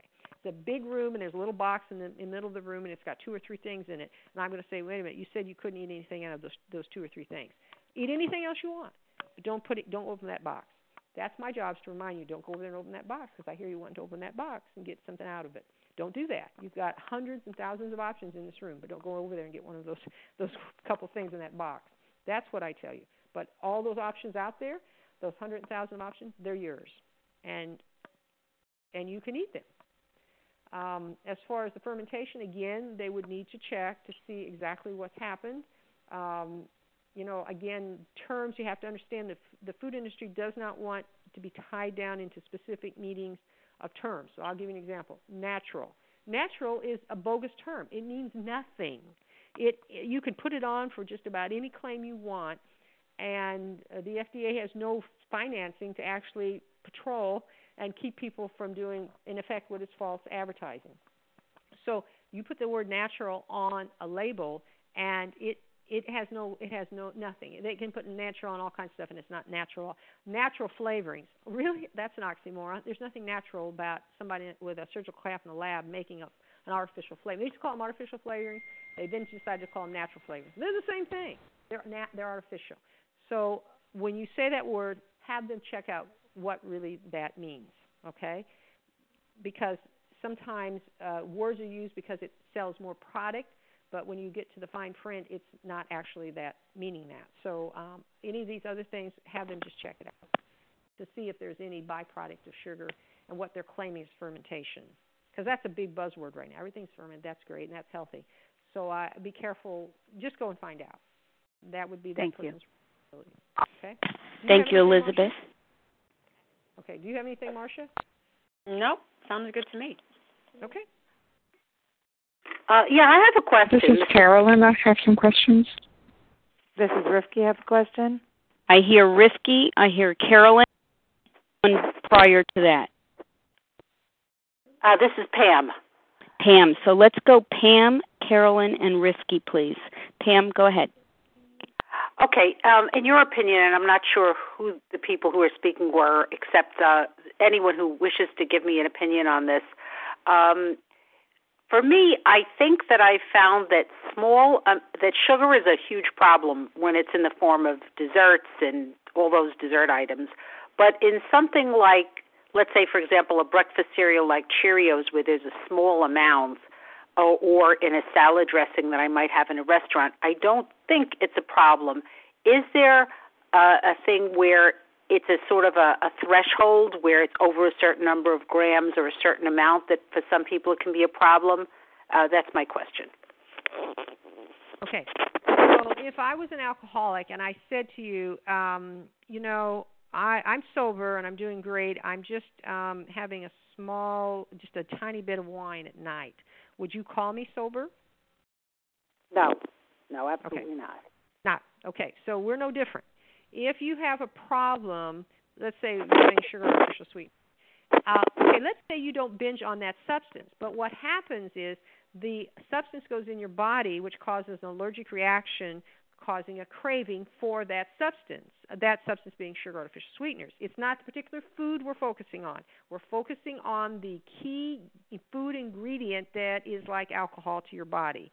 If you put something in that's not really what you really would ever binge on, let's say, I don't know, ketchup. You never binge on ketchup, but it's got sugar in it, which then generates that allergic reaction.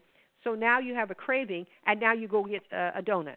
But you don't see a connection. You don't see putting a little bitty tiny bit of ketchup on something would yield you to eat a donut 3 days later. But I can tell you it happened to me, and it happens to many people, because the craving is still in the body, and the body is going to go find, the mind's going to work it out to find that which you really want. So you keep generating the craving. The craving never stops, even though you're not overeating the particular item, that particular item. You see, the disease is smarter than you are. The disease says, I'm not going to walk in the front door.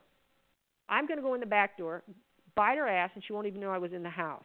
I'm going to have a little bit of that substance in her body. She's going to continue to want it, and she's going to go find what she really wants, and then she doesn't know there was a connection between the two. So as far as eating a little here and a little there, don't eat it. You can't tolerate it. You're addicted to that substance. Don't ever eat it in any form. So that's what we're saying. Now, let's say maybe you can have sugar as it naturally occurs in food that's never had anything added to it. An example would be a piece of fruit that you've never binged on. Maybe you can do that. But if you start jacking that up, making that taste bud go woo-woo, that taste bud called sweetness, because that's in there, then that will then have this, that you're triggering your allergic reaction. So the answer is no. You're no different than the alcohol with alcohol. You cannot put those key ingredients in. And again, there are only going to be a few items. We don't have a long list here. We don't have to add things when new food products come out on the market. We simply know that key ingredient can't be in any of my foods. Can't be in my foods. I haven't had sugar or artificial sweeteners for 27 years. I don't need to try the latest product. I don't need to put it in a small amount. I probably won't binge on a small amount of something that I don't really care for, but I will go find the substance that I really wanted all along. So the answer is no. You don't get away with it. I don't know okay, thank you. Add anything. Well, this is Marcia. The thing that I had to understand when it came to food, when it came to trying to understand what my part in it is a lot of it is my own self-will, my unwillingness to let go of certain things. So self-will has a big part in what I did with food. What can I get away with? When I kept saying, maybe I can get away with this, maybe I can get away with that, is when I got myself in a lot of trouble. So whenever I'm thinking of a food and I'm thinking, can I get away with this, then maybe it's a food I should avoid altogether. That's just my 2 cents. Thank you, Pam, for the question. Now let's go to Carolyn, please. Hi, this is Carolyn. I've been in program OA about 11 years. I've had brief periods of abstinence, which when I look back maybe even weren't real abstinence. I thought they were at the time. I recently was recovered, I thought, in vision. I had done all the steps. The promises had come true. I wasn't having any food cravings. I was sponsoring, and then suddenly I was back in the food. And I don't know if it was something in my food plan or that I wasn't doing enough step 10 and 11 work. But, listening to everything you had to say about the foods, there's a bunch of stuff that strikes me as, okay, maybe this is an issue. I don't do any sugar, and I have some lists of what those could include. I have some question marks like cornstarch, but I don't do any sugar. I don't do any artificial sweeteners, including diet soda or diet gum. I can't do sweetness in general, so I can't do very sweet vegetables like carrots or caramelized onion or cherry tomatoes, sweet potato. Can't do any of that. I can't do the very sweet fruits like honeydew, watermelon, grapes. I don't do any all-natural fruit spreads, even if they don't have added sugar. I can't do any dried fruits. I can't do any fruit juices, including OJ, even though it doesn't taste sweet. I can't do any flour at all, wheat, rice, brown, white, doesn't matter. I don't do potato, rice, or corn. Corn is very sweet. And now I have a question more. I don't do caffeine because it stimulates the appetite. I don't do alcohol. As we said, it's sugar. Now I've got a sponsor who's saying, there's 2 things that I do have, quinoa and oatmeal. And oatmeal I'd never heard being an issue for anyone, or quinoa. And she said that these may be processed like wheat. So now I'm totally confused. I don't know what to do at this point. I don't know what's triggering me. Is it even a physical thing? Is it an emotional thing? And could I even have been truly recovered if I relapsed 2 months later? So I'm sorry for the volume of questions, but that's kind of where I am. Okay, so again, you'll talk with your sponsor. You said that you can't do flour. If that's what you're saying about your grains, you cannot eat them in a form of a flour, then right. Can you eat quinoa or oatmeal in a form that's not processed? So you would eat steel-cut oats. And that's not processed. It's just cut the little grain into pieces, but there's no flour of that. And quinoa, if you fix it without it going into flour, just like brown rice, that wouldn't be a flour product. So right. You have to that's how I do it. I do the Quaker instant unsweetened oatmeal, which is rolled oats, and the quinoa I do the seeds that are cooked. It's not a flour. Mm-hmm. So you'd have to talk to her with that.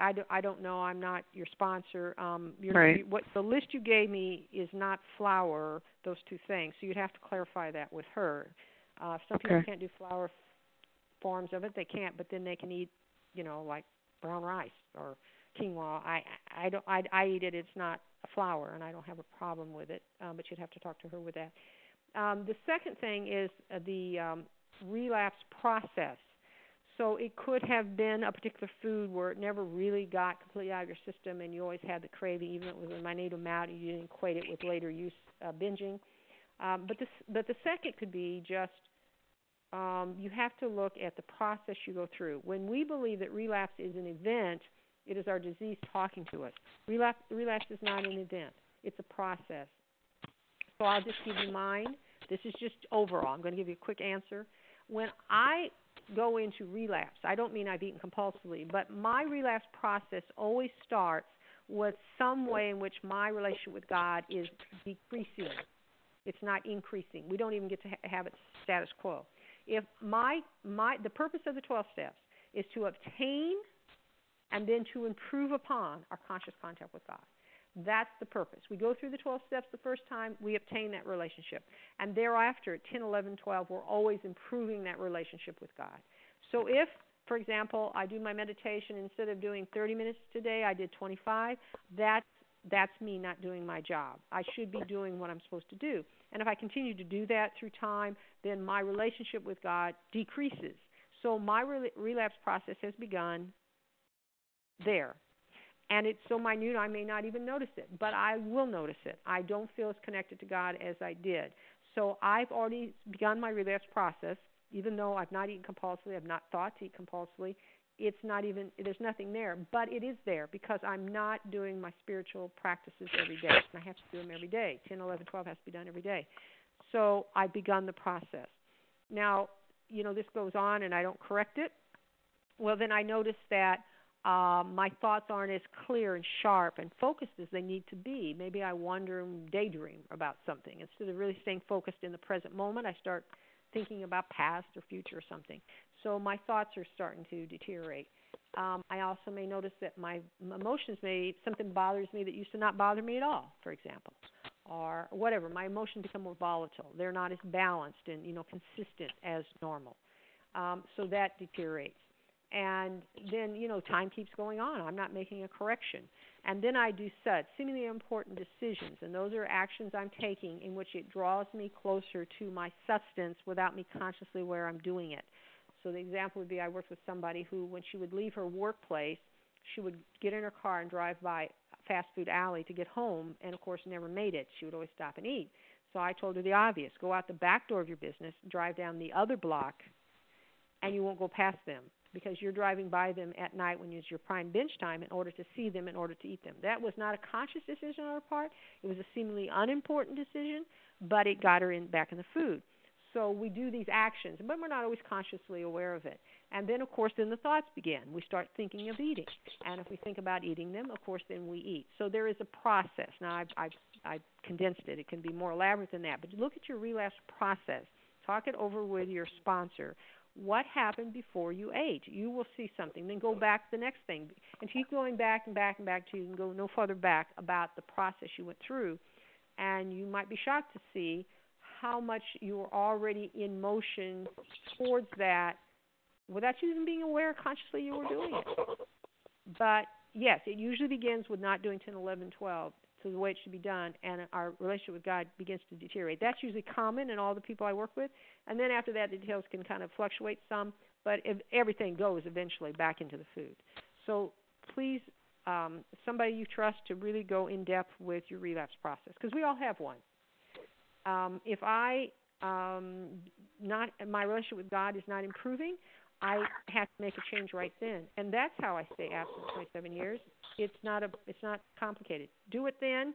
No one even knows I went through a relapse process with my relationship with God, and I corrected it and I moved right forward. So we always have to look at our program and make the corrections at any time necessary to improve the relationship with God. I hope that answers it. Do you have anything, Marcia? No, I think that sounds good.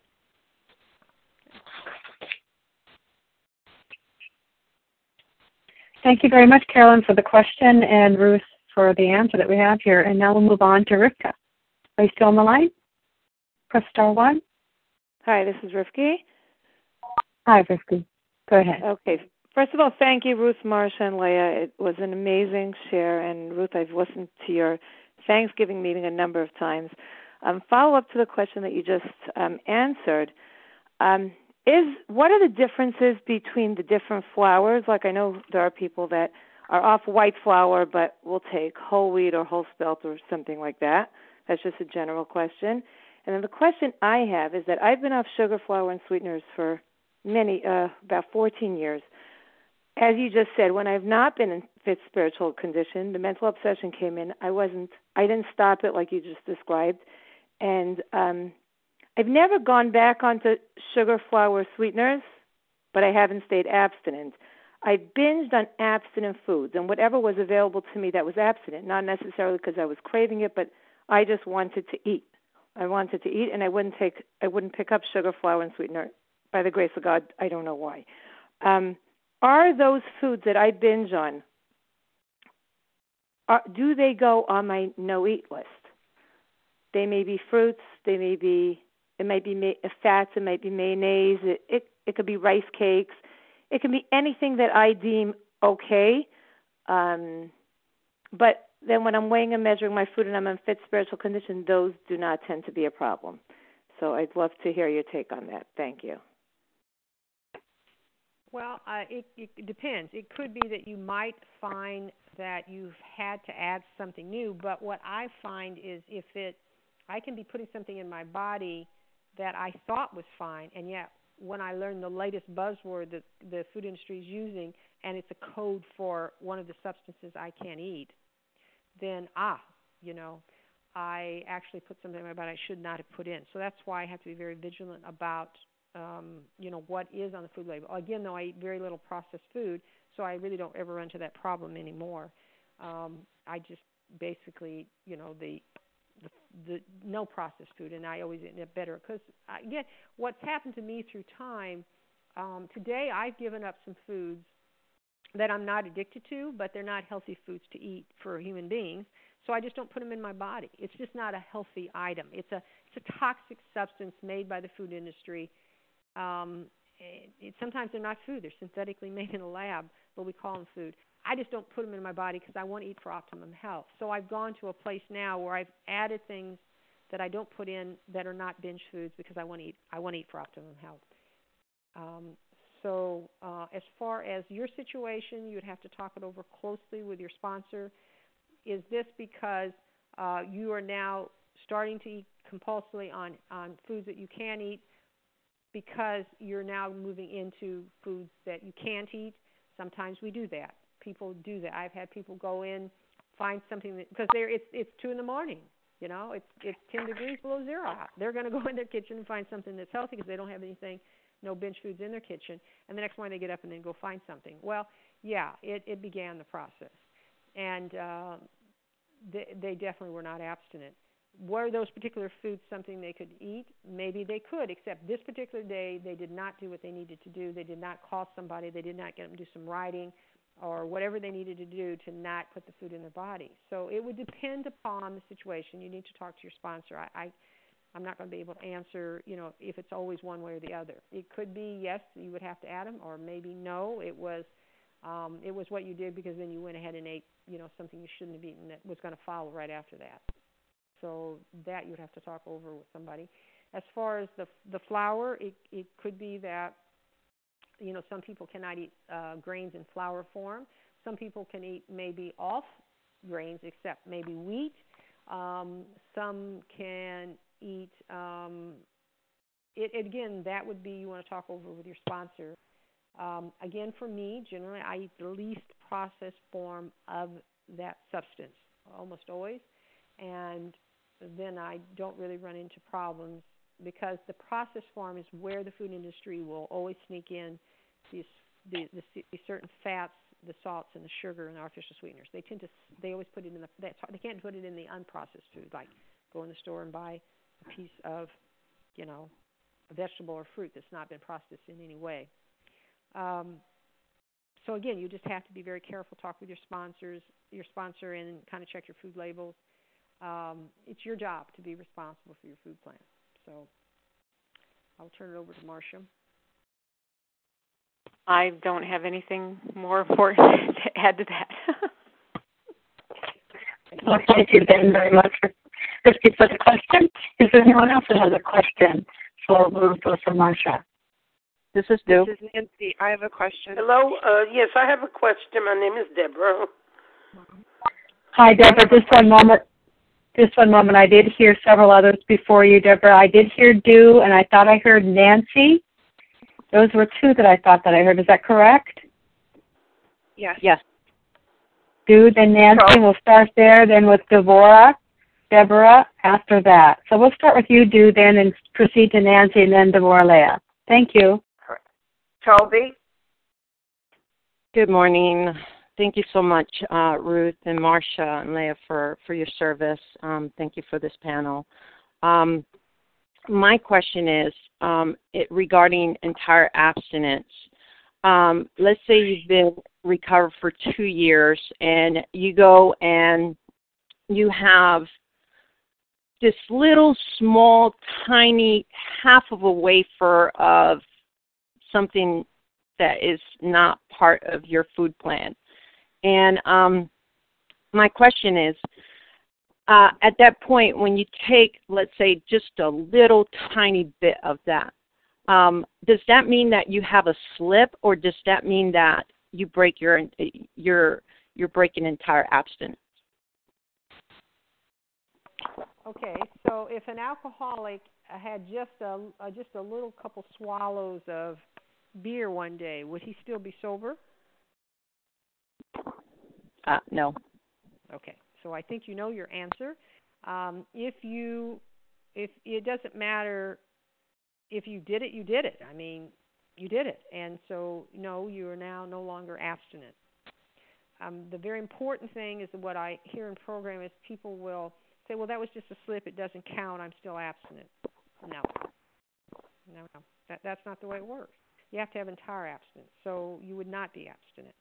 And again, you would work with your sponsor to go and learn the relapse process that got you to that place, that you did something that you should not have done. And you'll probably find that it didn't begin that moment. There was something preceding it where 10, 11, 12 work wasn't being done right for some reason. So I pass it to Marcia. Well, that was my experience. I had, in November, had compulsively overeaten turkey. It was Thanksgiving, and I had allowed myself to become very filled with fear about a certain family situation that was going on, and I just one day I had family over for Thanksgiving, and as I was carving the turkey, I was nibbling on it as I was going along, and when I talked with my sponsor about it, I had to tell her that this is what I was doing. I had to. It's really just a matter of, was I consciously, compulsively overeating? And yes, I was. And there's really no gray area in that. I was not eating during my prescribed meal, and it was compulsive. So it was, am I eating compulsively or am I not eating compulsively? And the answer for me was pretty clear. So I had to say that I had compulsively overeaten on Thanksgiving because I had eaten outside of what I had committed to my food plan. So I had to begin back again on step one with my sponsor, and we're human. We're never going to be perfect. We're never going to rise above human, and things happen. And sometimes when we get away from higher power, things kind of, the food is the last thing to go. And for me, that was where I was. So thank God that I'm back on track, and I went through the steps again with my sponsor, and so I'm back on 10, 11, and 12, and I'm recovered today, and that's excellent. I mean, that's more than I could have hoped for, and I thank God that God gave me the willingness to be honest with my sponsor about it. Thank you so much. Thank you. Yeah, thank you, Du, for the question, and thank you for the responses, Marcia and Ruth. So we're going to move on then to Nancy. Are you still there with us, Nancy? Yes, I'm here. Good morning. What's your question? Yes, thank you for your service. I have two questions. The first is about measuring vegetables. You talked about broccoli, and I'm confused about putting broccoli or green beans or other kind of bulky vegetables in cups. I guess I'm supposed to cut them up into really small pieces, but a half a cup of sautéed escarole feels a lot more vegetables than a half a cup of cut up broccoli. So I kind of with measuring my vegetables and the relationship between cups versus ounces. The second question is about whether or not either of you bring backup food to restaurants, for instance, like have, brown rice in a baggie just in case you can't get abstinent options on the menu. Thank you. Okay, so the first question, you can do it by volume or you can do it by weight. If it's easier for you to just weigh out your ounces of vegetables, again, some are broccoli. I mean, I'm giving you a general overall view. I mean, you could break it down into more minute details on each, vegetable with your sponsor. If that's easier, then just weigh it out. Just get a scale out and just weigh. Okay, this is a serving size. Okay, here it is, and that'll work. If that helps you sometimes, because we can cut things up, and you can't believe how much we can get in a cup if we cut things up enough. And then the second, what was the second question? I just forgot. What did you ask me? The second question. It was about bringing backup food to restaurants. Yeah, that's right. Yeah. If I mean, there's two ways. One is if you when you go out to eat, is to, you can always find out what the menu is before you go. Most of that's on the web. You can also end up going to restaurants that has abstinent food with you. If you're going somewhere and you have no idea what's on the menu, yes, I can bring my food because I have no idea what I'm going to be eating. I'm going to be prepared. It is not the chef's responsibility that I be abstinent. It's mine. So I will have something if I have no idea what I'm going to be encountering. I will bring something. Sometimes I'll bring something that if I don't eat it, I can just take it home. It's not like it's going to go bad or something. So I can just bring it along. And then I get there and I find out there is something absent, fine. If not, then I have my food ready. And that just isn't just restaurants. It's anything. If I'm going to be out and I'm not sure when I'm going to get home and I may be running late, I will probably just go ahead and pack up a meal to be on the safe side rather than coming home past my mealtime and being hungry. That's not good. When we start a meal and we're too hungry, we start to want to eat it too fast and get too concentrated on it. So it doesn't matter what it is. Traveling food or whatever you want to call it, I do have foods that I can just bring with me. And so yes, just be prepared and bring something with you. Do you mind if I ask, are you embarrassed or, do you get strange reactions from other people about, putting rice on your plate or something else? Matter. It doesn't matter if they give me strange. They're not responsible for my recovery. I am. Now, if I went into a restaurant, I ate by myself and I did that, that would be kind of weird because I've taken up their space and the waiters come to give me time and I'm not really eating their food. That kind of sounds weird. But if I'm in a group, let's say I'm in a group and there's, 6 of us, and you know what? They don't care. They got 5 people that paid them a meal. They don't care if another person is in there. So I have gone in with some people, and I'll just get a glass of water. They're serving the water, so go ahead and do that for me. But beyond that, I don't really need anything. I've got everything with me. No, I'm not embarrassed. I don't really care.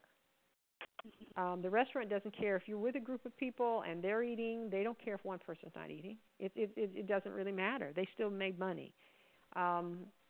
So, no, it doesn't bother me.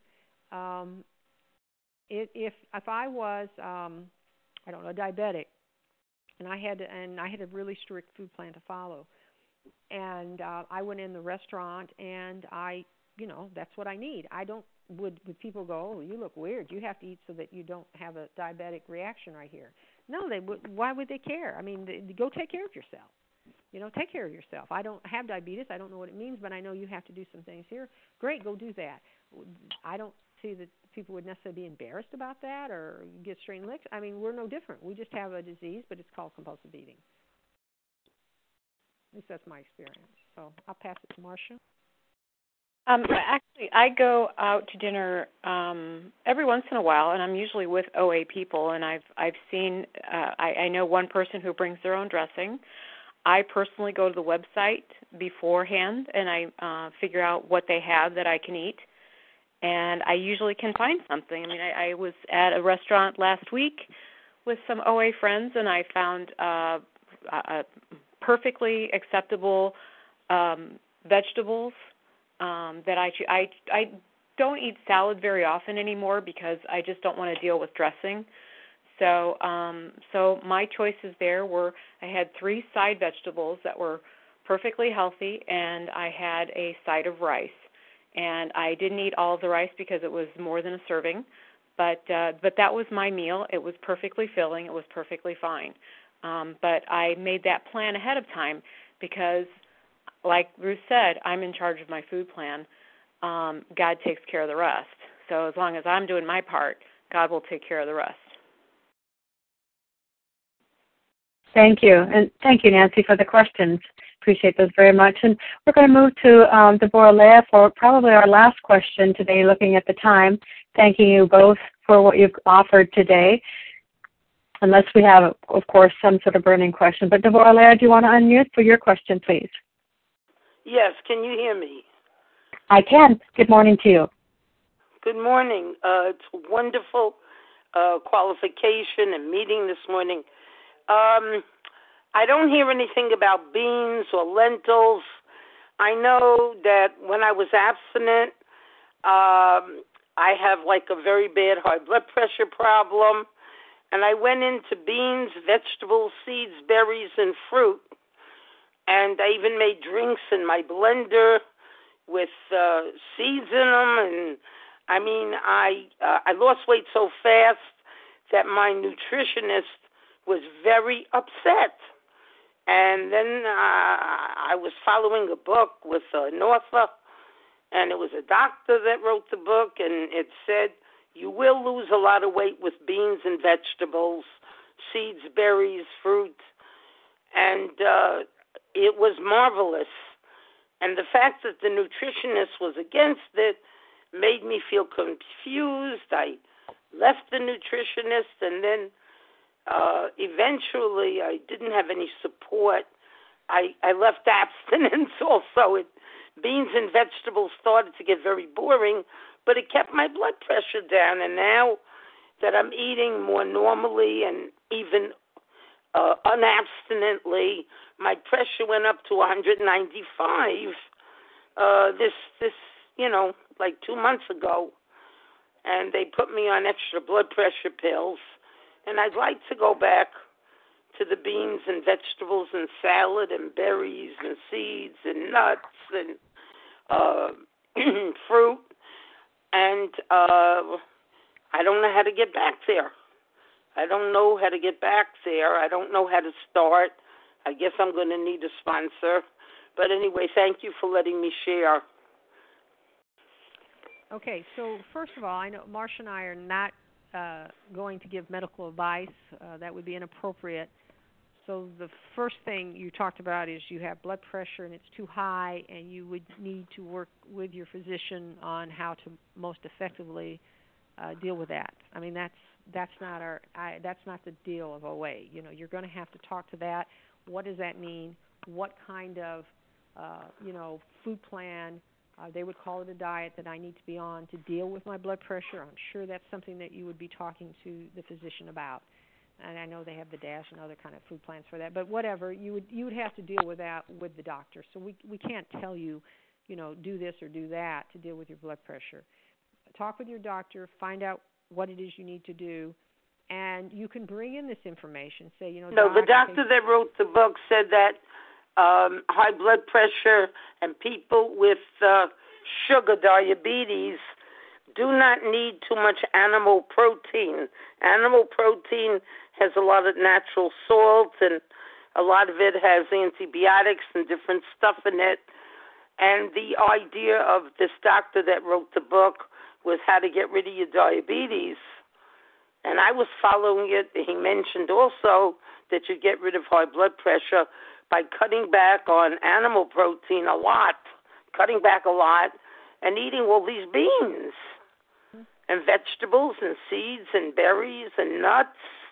Nuts are very healthy, and fruit. Right. And I'm telling you, I was doing so well that I went down into the 130s and I was going lower. And then I had a problem with the nutritionist about the fact I was losing so much so fast. I forgot the name of the book or the doctor. I'm so sorry. I have ADD and I'm bipolar and I forget things. But, I'd like to go back to that. How do I go from being unabstinent and eating ice cream and eating matzah and eating bread and cheese? How do I give up those things again and go back to being abstinent? Okay, so first, again, the issue of your blood pressure, I don't believe, Marcia, I can tell you what we would say, yes, do this and that will lower your blood pressure. We are not doctors. You've had experience where you had a particular diet that seemed to make your blood pressure better. So you would go to your doctor and say, this is what I did. It was effective. Let me talk to you. Not even reading a book written by a doctor, but you're going to have to go get some medical supervision because you have blood pressure medication. So talk to your doctor. See what you can work out with your doctor as far as appropriately dealing with your blood pressure. The issue of being abstinent, yes, within the context of dealing with medical conditions, you still have to be abstinent. So you would work with a sponsor and devise a food plan that does not have of your binge food ingredients in it. You must do that. That's the big book says, entire abstinence. While you create that food plan that does not have any binge food ingredient in it, you may try this plan because it helps your blood pressure, and that's fine. That's your call. You have to work with your doctor about your food plan for your blood pressure, but it must be abstinent. So we have two things here, but they can coexist, and you can do both. But as far as telling you to specifically what foods to eat to deal with blood pressure, I'm not comfortable. I'm sure Marsha's not comfortable telling you what you have to do to deal with blood pressure. So talk to your doctor, get that worked out, know what those binge food ingredients are. Do not put them in your food plan at all, and then create a food plan that deals with your blood pressure relative to the doctor agreed with the medical book and cutting back on animal protein and having the beans and all this other stuff. But he said it was very difficult to live that way, and I found it very difficult. And then little by little, I just broke my abstinence all the way because it was very boring to live on beans and vegetables and seeds and berries and nuts. I started eating nuts by the pound, and it was very difficult, not to have a nice piece of steak or a nice broiled chicken or whatever. It became very difficult for me, yeah. All right, thanks for letting me share. Devorah, this is Marcia. The thing about abstinence, it's the willingness is a one-person job. I mean, all the books in the world, all the doctor and medical advice in the world is great, potentially, or it could be dangerous, potentially, but still. Once I'm done dealing with my doctor, the willingness to put down the food is all on me. That's one thing that I must do is put it down. It has to start with me as far as putting the food down. So how I put it, just all I have to worry about is 24 hours. That's all I have to worry about. Can I put it down for 24 hours? And then the next day, can I put it down for 24 hours? And after a while, I get a week. And after a while, I get a month of 24 hours. So we can tell you all about, how it worked for us. We can give you the pamphlets. We can give you the books. We can talk with you on the phone for hours. But willingness to put the food down is a one-man job, and that's up to me. Thank you. Thank you very much, Devorah, for the question, and I thank you so much for the responses today and the time that we've been able to spend with you. We've had 2 hours of wonderful, wonderful information that was given out initially in the questions and answers and things that we have been through, and I wanted to just... Hi, this is Sima. One more question. Sima, I really would like to be able to maybe offer you the telephone numbers or contact information for our guests today, since we have been on the line for 2 hours, and see if we can't close it at this point, unless it's an absolutely, question that has never been asked and it's a burning desire for you.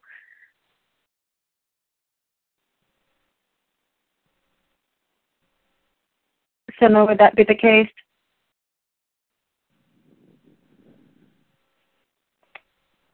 Well, thank you again, everyone that has asked the questions today. Marcia, Susan C., Elizabeth D., Rifty, Pam. Can you hear me?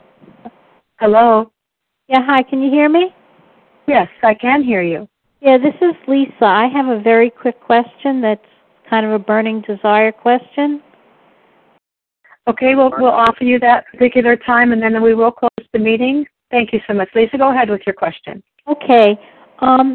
There are a group of people that call themselves recovered compulsive overeaters who don't follow food plans, and the ideology is that as long as they don't eat compulsively, they can eat anything that they want to eat, and they're living joyous, happy, and free, and in neutrality about food. And I just wanted to ask you your opinion about that. Well, I'm not sure if somebody is not eating compulsively, then they have a plan to not eat compulsively. I guess is what you're saying. Whatever that may be. Again, they need to work with a sponsor.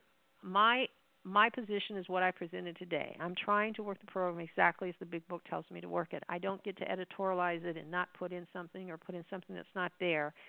So I need to have a food plan that does not have any of those key food ingredients in it, just like the alcoholic has to have things he puts in his body that does not have alcohol in it. It's no different. So whatever they mean by that, I don't know. I would have to ask them what they mean, that they're happy and joyous and free and they don't have a food plan, they eat whatever they want. Well, if I can eat whatever I want and never have to have a plan around food, I'm probably not a compulsive eater. So I don't know. And I don't know enough about what you've asked me to really address it. I don't know. But I need a plan because eating impulsively always leads me into trouble. If I don't have my food available and I can just eat whatever I feel like eating, that's not a good idea because I'll make bad choices eventually. So I need to have a plan, not trying to control it, but just have the plan of what's appropriate, healthy, nutritious food that doesn't have any kind of food ingredient. I would never go and not look at food labels if I was going to buy a processed food. I just think it would all work out because it won't. So I don't know really the particulars of who you're talking about. I would have to talk to them more to see what they're about. I'll turn it over to Marcia. Yeah, that's the same with me. I don't know what it is to eat in moderation. I have no idea. If people can eat sugar in moderation, then it's just like the Big Book says, more power to them. That's not my story. My story is I've never been able to control sugar in any form, in any amount. So there are hard drinkers, they say, and they're not necessarily alcoholic. And for me, I mean, there's some people who eat food compulsively or eat maybe can be able to eat some foods in moderation, but that's not me, and that's not how I try to sponsor people who have the same problem that I have with food, that they aren't able to eat with any moderation in any form. So I can't relate to people who can eat. I just can't. It's not my story. Thank you, Marcia. Thank you, Ruth, for answering that particular question. Thank you, Lisa, for offering that. We are going to close this meeting like we close our meeting on Sunday Special Edition each week, and that is with page 164. Name and number. And we will offer all of that information just as soon as the recording has stopped. I know we have eager people that really are interested in having contact with you that have been our guests today. So we will offer that information as soon as we're finished the recording. That's what we do each week, too, here at A Vision for You on our Sunday Special Edition. After the recording is stopped for your anonymity and your privacy. So just hang on tight here, and I will read page 164 to us, and we'll get on to closing that meeting and stopping that recording and get on to that next piece is how to get a hold of these folks because I have so many more burning questions. But thanks again so much, Marcia and Ruth. This has been a very wonderful, deep, rich time together for 2 solid hours, and you've given so much of yourself here today. And we've had some very pertinent, important questions. I believe it was on the mind of everyone, and I would like to thank them. I may miss somebody, and I certainly apologize for that if I do. But thank you, Marcia and Susan C., Elizabeth D., Risky, Pam, Carolyn, Dew, Nancy, and Devorah, Leah, and Lisa. Thank you for your very much thought out questions and the responses to those. And again, repeating, I would close this meeting today on page 164 like we do all of our Sunday special edition meetings. Our book is meant to be suggestive only. We realize we know only a little. God will constantly disclose more to you and to us. Ask Him in your morning meditation what you can do each day for the man who is still sick. The answers will come if your own house is in order, but obviously you cannot transmit something you haven't got. See to it that your relationship with Him is right, and great events will come to pass for you and countless others. This is the great fact for us. Abandon yourself to God as you understand God. Admit your faults to Him and to your fellows. Clear away the wreckage of your past. Give freely of what you find and join us. We shall be with you in the fellowship of the Spirit, and you will surely meet some of us as you trudge the road of happy destiny. May God bless you and keep you until then.